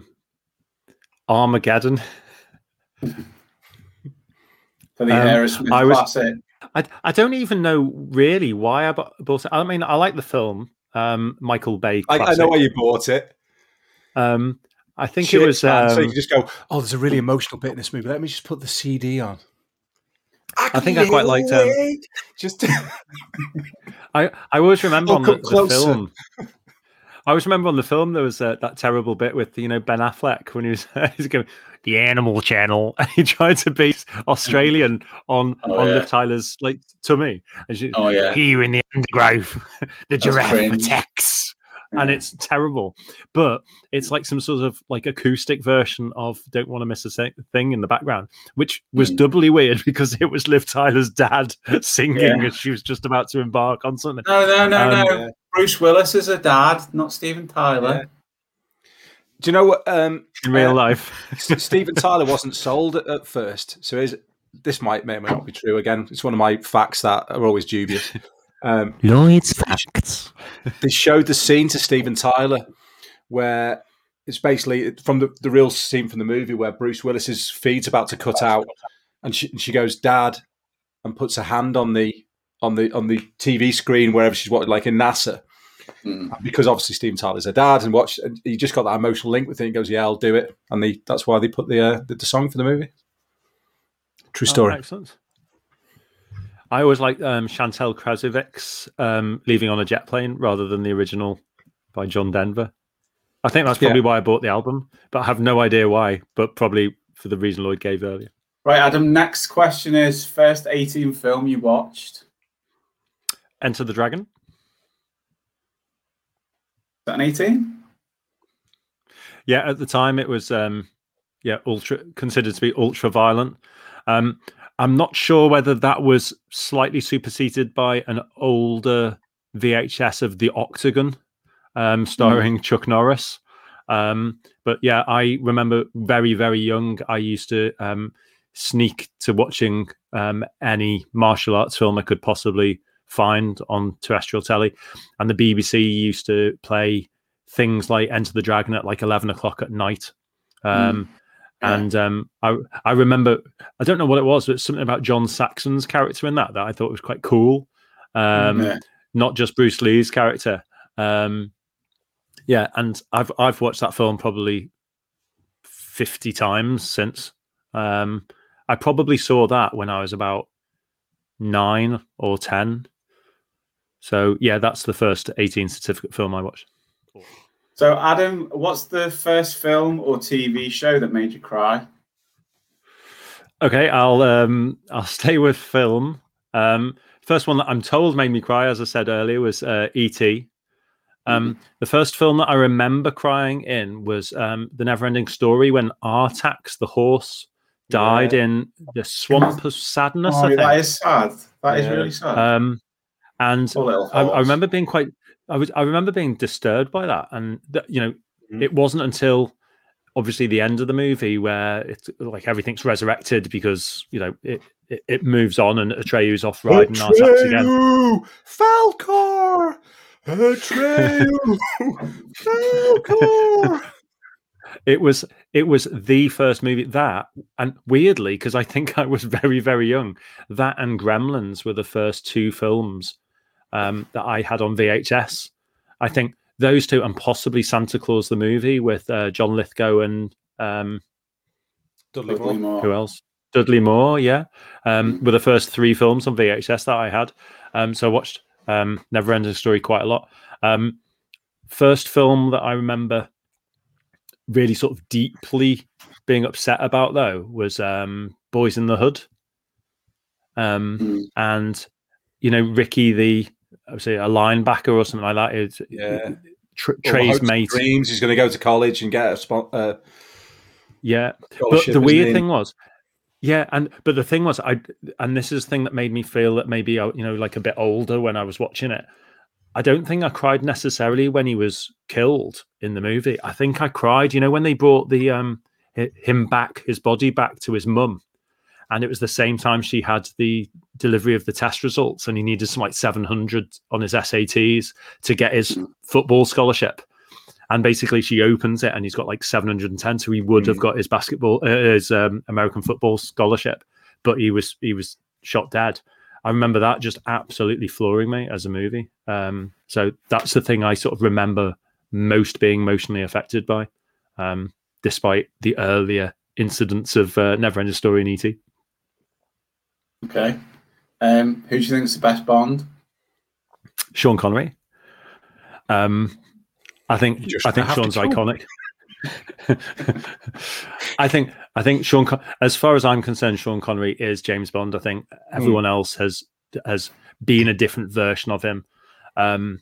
I still think that Goldfinger is probably the ultimate Bond film from what was written by Fleming. You know, you've got Auric Goldfinger, you've got, you know, a proper heist, you've got, you know, the henchman that is Oddjob. I mean, there's so many classic details that's the main one that's been copied by, you know, Austin Powers with Random Task and things like that. You know, do you expect me to talk? And go, Mr. Bond, I expect you to die. Things like that. You know, that was going to be a circular saw. Yeah, was it laser beam? It's They changed it for a laser beam, didn't they? It was originally going to be a circular saw. I think one of you two told me that. But do you know the interesting thing about James Bond is that I remember my mum hating it because it was so loud whenever they did the action moments. The music seemed to be cranked up 3 times louder than anything else. And I kept having to be... I had to be told to turn the volume down. Yeah, I had to turn the volume down every single time. Okay, so the next question, Adam, is who do you consider to be the most underrated actor? Actually, a female actor who is really, really good is Michelle Rodriguez. I think that she doesn't necessarily get the roles that she should have. Perhaps slightly pigeonholed by being in all the Fast and Furious movies. But if you watch like Girl Fight or more recently Widows, don't know if you've both seen that. She's absolutely brilliant actress. But I suppose one that I think that doesn't get the plaudits that he should get, perhaps, is Sam Rockwell. I think Sam Rockwell for me is an actor, you know, Al Pacino or Robert De Niro. I think he's absolutely fantastic. I'd like to say Lloyd, but no. Isn't that who you said, Lloyd? Yeah, I said it, and then I think Adam went, no, just have one, just have one. I suppose if it wasn't for the series Billions, Paul Giamatti would be up there for me as being an actor that I think is quite underrated. Sideways, very good. Yeah, exactly. Yeah. You tried to get me to watch that many a time. Have you not seen it yet? Still not seen it. Oh, wow. So we can do it Adam hasn't seen something. I've seen it. But, I've seen it. Can you believe it? I've seen it. Oh, high five.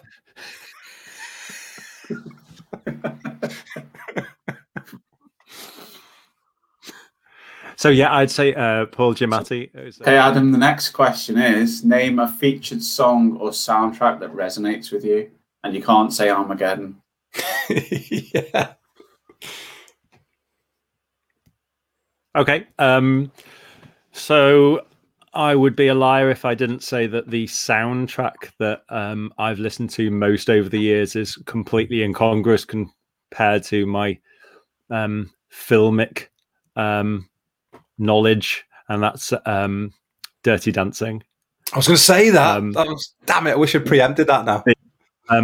My sister watched that film almost non-stop and listened to the soundtrack many times in her bedroom, and I can remember every single song, and I've watched the film lots and lots, and I don't know whether it's an indoctrination or not, but that's probably a guilty pleasure. I very much like that as a soundtrack. In terms time of my life. In terms of scores or sort of general compositions, anything by John Williams always resonates with me. I'm quite a Spielberg fan, as you know. Superman, Star Wars, they all have something different, but there's still something that's integrally John Williams that runs through all of the scores.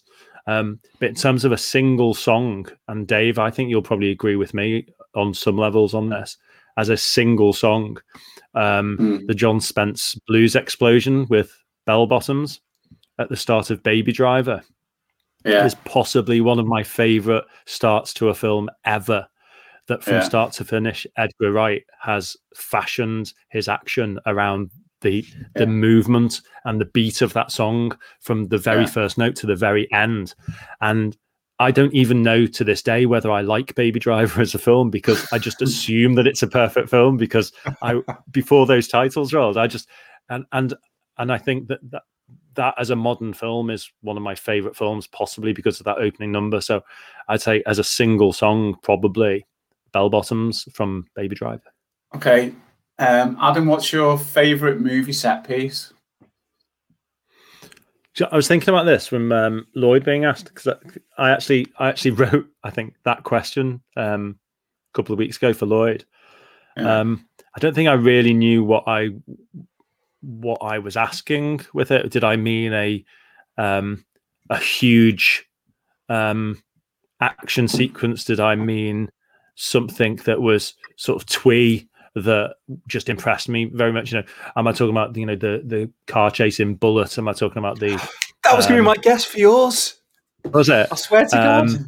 Was I talking about like just was I talking about the Dark Knight Batpod chase, or is it something as simple as Merry Christmas Emporium in the end of It's a Wonderful Life? But can I have one more guess before you say it? Can I have one more guess? Go on.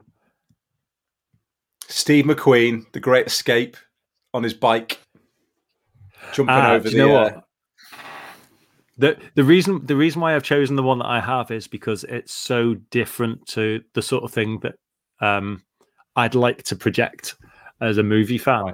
And it's a real guilty pleasure, but it's also there's a second level to it, which hopefully will make sense. My guilty pleasure favorite set piece is actually Tango and Cash, the start of the movie, when Sly Stallone parks his car across the highway and the truck comes towards it, and he takes his gun and he empties out the bullets and puts a new set of 6 bullets, spins the barrel and then aims it at the truck and fires it, and then basically they put on the brakes and the two guys in the truck come flying out and they're landing at his feet, and he says, do the honors or cuff yourself. I remember that as an opening scene to a movie, an action movie, being, to me, absolutely perfect. And I was gutted because I watch quite a lot of foreign films and martial arts films particularly. I'm a fan of Jackie Chan. And for some reason, I hadn't seen Police Story.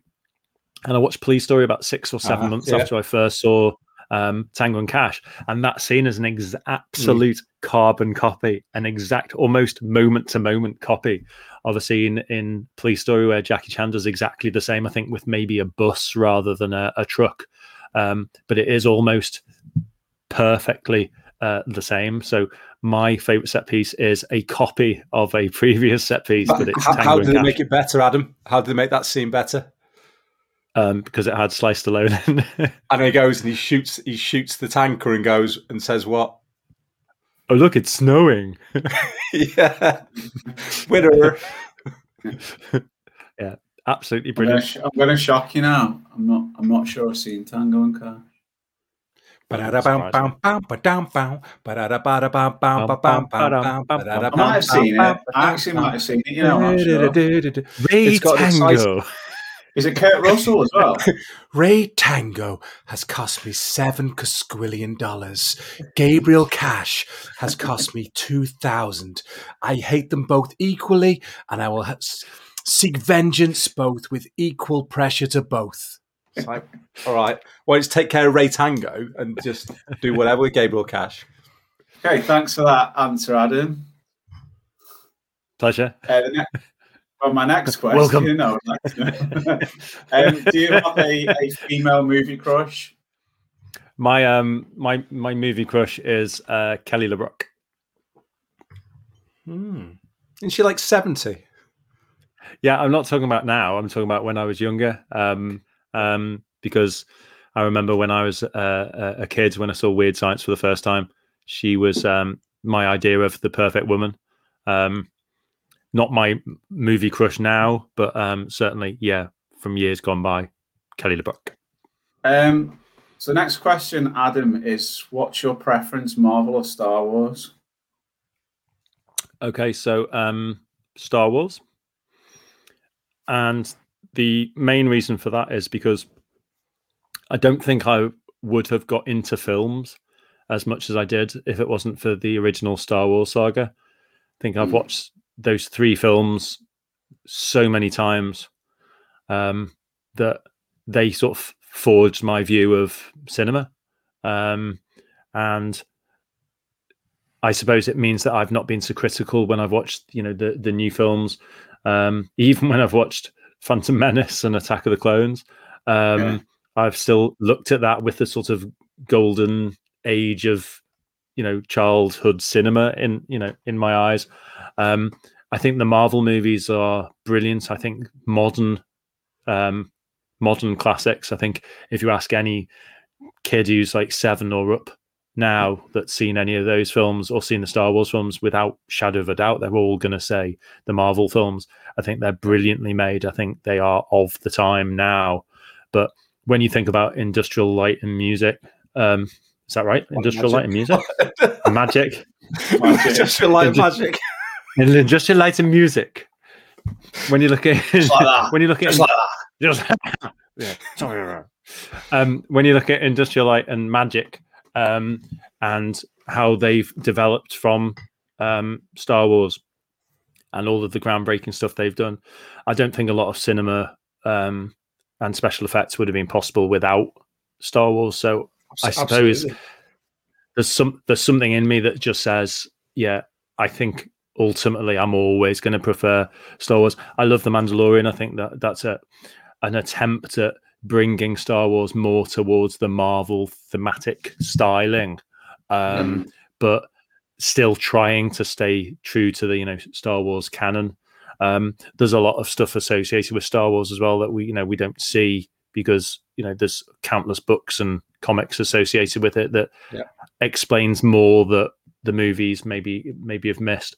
And I think people have been annoyed by the constant tweaking of George Lucas to various scenes, such as the infamous "Who Shot First" with Han Solo, and Han walking on Jabba's tail in the Mos Eisley just before they leave. It's just exactly. Well done, George. But I think the thing that I looking back I liked about it is the fact that they used models, the fact that it wasn't shiny and new. Things were a little bit gritty. That things in the future or things in a galaxy far, far away, it wasn't just shiny new stuff. It was, this is people experiencing real things elsewhere. And I didn't think for a moment when I saw the first 3 films that anything wasn't real. You watch The Phantom Menace and everything's CG. It's obviously CGI. And they found a nice balance with those old movies, which they've lost a lot of that with the remake. I think when they've moved on to 7, 8, and 9, they've caught some of that again, and they've managed to capture some of that magic. But yeah, Star Wars. Thank you for your comprehensive response. My blood is really pleased with you. just go, man, just go. Okay, so next question's a biggie for fans of 80s movies such as yourself. So the question is, Stallone or Schwarzenegger? I'd say, and it's not an easy answer for me, actually. I'd say Stallone.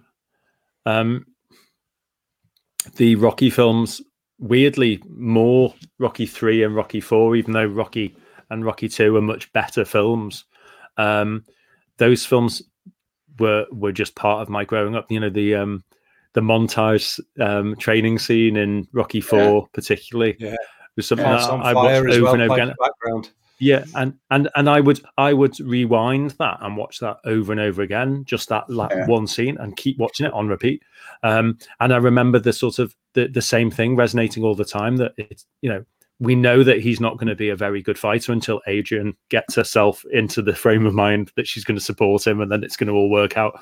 But also, I think Stallone's other movies like Cliffhanger, Demolition Man, Over the Top, were all films that, as I was growing up, at the exact time that they were suited for me, just came about. Whereas I think Schwarzenegger's Predator and Terminator 2, I was a little bit older when I was enjoying them, so I think I'd already been blooded on Stallone. So I say sorry to Arnie, but Sylvester Stallone.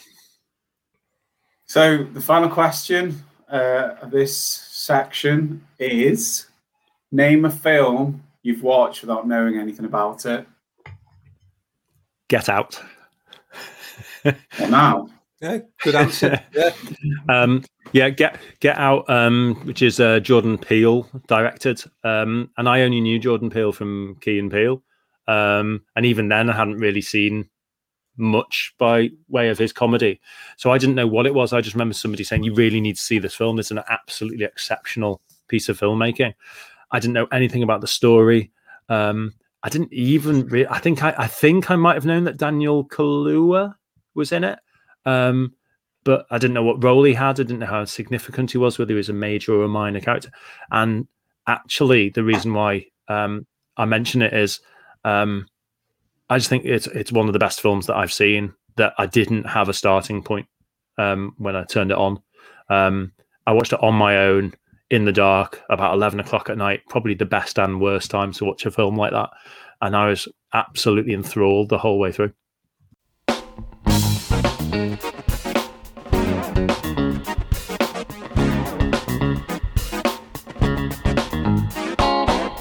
Trading Places is our last regular feature of this week's show. It's where we recast this week's movie if it was remade in present day using current actors. We're going to go through a number of different characters in the movie, and we're going to see who each of us chose in each role. So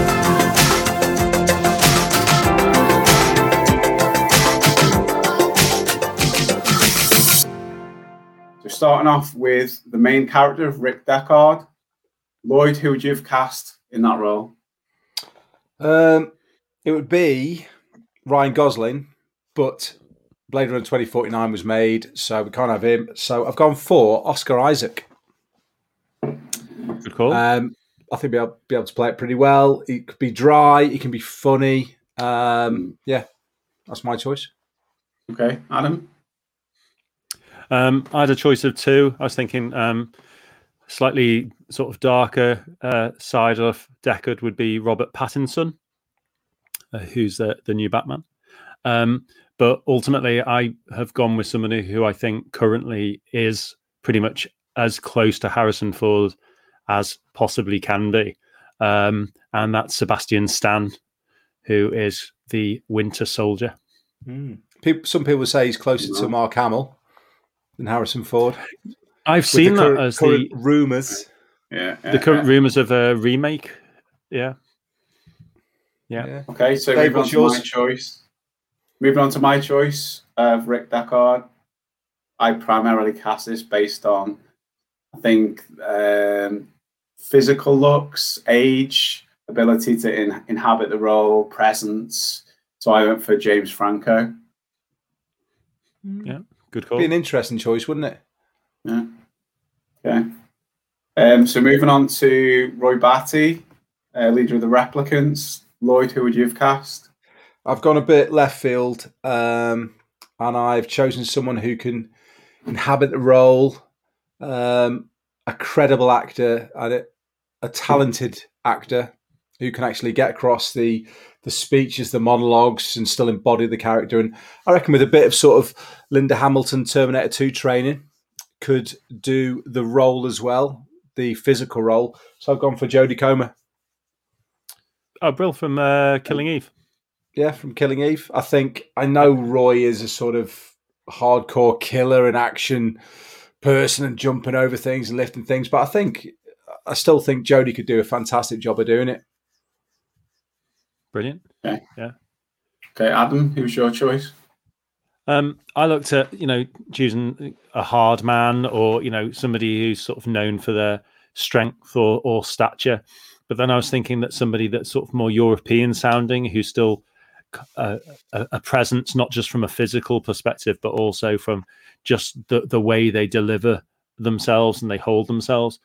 So I went with Mads Mikkelsen. I think cool. not just being a Bond bad guy, but also his role playing Hannibal Lecter in the TV series. He was absolutely brilliant. Yeah, spot. I had him. I had him at one point as well. It's a good choice.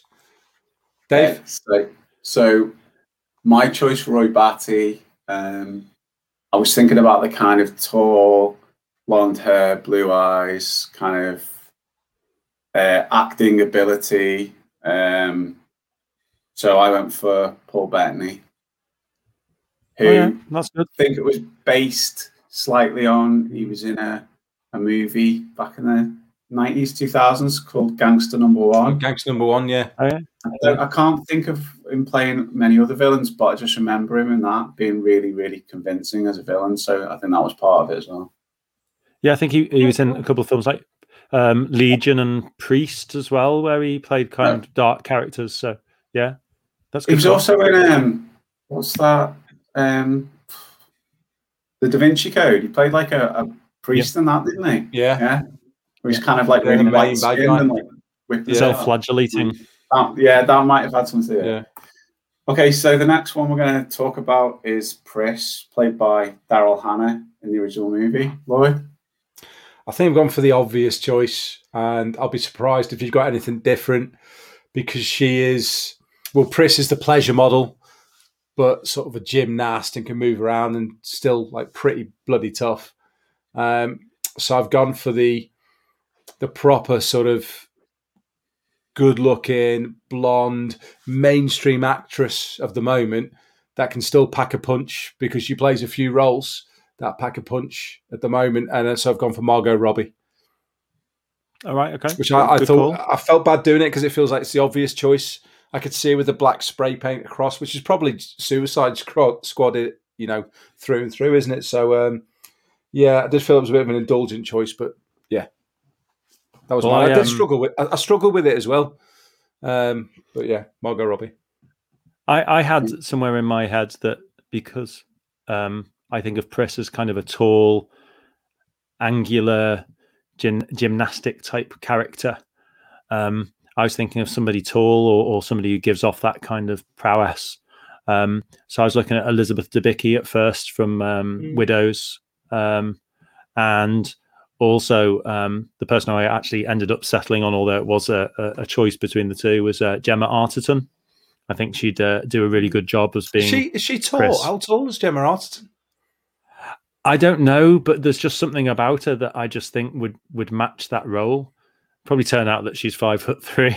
Yeah. But yeah, just I think maybe it was how she was in the Bond movie, where she was impressive in that kind of, I don't know. I just think she'd be a good Pris. Yeah. Okay. So for my choice, maybe obvious, maybe not. Daryl Hannah, Amazonian, kind of Kill Bill. You've got Daryl Hannah, you've got Uma Thurman. You know I'm a fan of Uma Thurman. Uma Thurman, though, obviously is way too old now. Does she have a restraining order against you, Dave? Stop writing me letters. I think it's about to expire relatively soon. So obviously Uma Thurman turns up dead in a week's time. Uma Thurman obviously too old to play that character now, but fortunately Uma Thurman has got a daughter called Maya Hawke, who's also in Stranger Things, and she's got the kind of high. For me, Pris is I find it a relatively awkward character. In the way that Daryl Hannah plays it, Coy, maybe part of that is put on due to the kind of relationship that she needs to have with Jeff Sebastian. But yeah, I thought Maya Hawke would be quite a good choice in that role. Yeah, I like that. Good, that's cool. So we're going to move on to Tyrell now. So Lloyd, who did you choose? Right, I had as a sort of left field one Lee Evans. The comedian, because I saw him in those classes. If he could do a half decent job of acting, I thought he'd pull it off quite well. But then anyway, discounted him. Went for another British actor, and went for Daniel Craig. I thought he could, he could deliver the role quite well. I think he'd be. I don't know. It was just an interesting thought I had when I pictured him more and more as Tyrell. He had to have the glasses on though to make it work. I just thought, look like Elton John. Yeah, I know what we'd have to have Thingy then, wouldn't we? What's his name? Taron Egerton. Yeah, I did think what role I considered him for something. I thought about Taron Egerton at one point as well. Yeah. Anyway, yeah. So Daniel Craig for Tyrell. See, I struggled a bit. Yeah, I struggled a bit on this. I think he was my most difficult choice, and I think a lot of that was framed by the fact that Jared Leto is Wallace. In the remake, sort of standing on the shoulders of Tyrell. So it made me wonder about what age Tyrell would be on a remake. I think Hollywood probably would have him younger than he was in the original. If you want the replicant thread as well, they would have it that way, wouldn't they? They'd probably be able to. That now with more budget. Yeah, so I think if I was choosing somebody younger, I'd choose Rami Malek. But then I was thinking, no, actually, I would still keep somebody a bit older. I thought of Steve Buscemi in terms of looks, but I didn't think he'd have the right feel. So I ended up settling on Willem Dafoe because I think that he's got that kind of steeliness and could definitely carry the role off without being too overpowering as a character. You know, somebody that Roy would be able to quite easily physically overcome at the same time as being, that intellectual. Yeah, I like that. Funny, I thought of him as well. Funny how we all kind of go through the same kind of list of actors. Yeah. What's yours, Dave? I think my choice, it's probably not too dissimilar to yours, Adam. It was more kind of like a feel, an aura. Probably about the right age as well, I think. Just thought he could bring a power, some kind of power to the role. So I went for Gary Oldman. Oh, great. Yeah. I see that. I could see him being good. Yeah. I like that. So Gary Oldman from Leon or Gary Oldman from The Dark Knight? Just Gary Oldman. Whichever one turns up on set, we'll have him. Okay. Or his sister from EastEnders. EastEnders, yeah. Lava. Big Mo or Old Mo. Leela something. Limo. Yeah. Oh, no. Lilo. Lilo. Lilo. Okay, so the final role that we're going to recast is the role of Rachel, which I personally found probably the hardest one to do. I don't know how you two felt. So, Lloyd? I had a couple for Rachel, and I decided on Saoirse Ronan. Oh, nice. Yeah, good call. I think she could provide whatever look we were going for with Rachel. She's a really accomplished actress now. She's done a lot of things. Even from when she was very young, she's been a brilliant actor. She could play it more sort of subdued, more of like the classic Rachel, the Sean Young Rachel, or we could up it a bit. She's got that range and that broadness of both skill in acting and look as well. So I think I've knocked it out of the park with that one. To say the truth, it's not a bad choice. I think the difficulty I have, and I assume from having chats with Dave about this previous film so many times, is Alicia Vikander in Ex Machina. Was so good in that role, and that's such a good film that the idea of an attractive replicant that has been developed beyond the other previous replicants, she would be sort of perfect. The only problem is obviously that she's already that character in Ex Machina, so she's and that character was probably influenced a little bit by Rachel. Yeah, exactly, absolutely. I looked at who would work well with my decades of Sebastian Stan. Maybe I thought too long and hard about that kind of styling, Marvel styling. Emily Van Camp. She got full. Well, I looked at Tessa Thompson at one point, but I think perhaps she doesn't have the. Well, I know we haven't seen her in everything, and she's probably got much greater range. But the sort of the vulnerability of Rachel, I think, possibly means that I've moved away from her. But somebody I've been watching in The Queen's Gambit, you mentioned it earlier, Lloyd, Anya Taylor-Joy. I just think she's absolutely astounding actress, and I think that she would cover all the bases and be very good against my other cast members. So I would say Anya Taylor-Joy. That's good. Spot on that. Dave? Okay, so my choice of Rachel is probably based almost entirely on physical appearance. I was Jennifer Aniston. That's Courtney Cox. I was looking for someone that's got that kind of classical beauty kind of look. I think, as I said, I really did struggle with it. In the end, I went for Lily Collins. I'm not sure if you know who Lily Collins is, but it was just a kind of comparison, I suppose, between Sean Young and the way she looked and that kind of classical beauty thing, as I said. Yeah, I can see that. Great I don't know about choices. her acting range. I haven't seen her in enough things to know if she could really portray Rachel to the level which it deserves. But yeah, certainly styling-wise, yeah, spot on. Okay. So as I mentioned at the start of the segment, we're going to be running some polls on Twitter for which of our choices you prefer. So get on Twitter, let us know what you think. Alternatively, leave comments on YouTube for us. Let us know what you think of our choices and who you would have cast in those roles.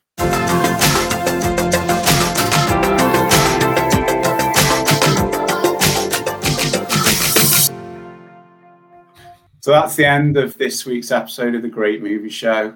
If you're watching us on YouTube, I'd like to remind you to like, subscribe, and click the notifications bell so that you receive a notification next time we upload a video. I'd like to remind you that the podcast is available on all popular podcast platforms. And if you are listening to the podcast, why don't you come over and check us out on YouTube or vice versa? Our socials will be listed in the description for the video. Thanks for watching this episode of The Great Movie Show, where we've been talking about Blade Runner. The next episode is going to be based around the 1975 Steven Spielberg classic Jaws. Just one more thing, I'd like to say thank you to Lloyd and Adam for joining me tonight. Thank you. Goodbye. Ladies. And that's a wrap.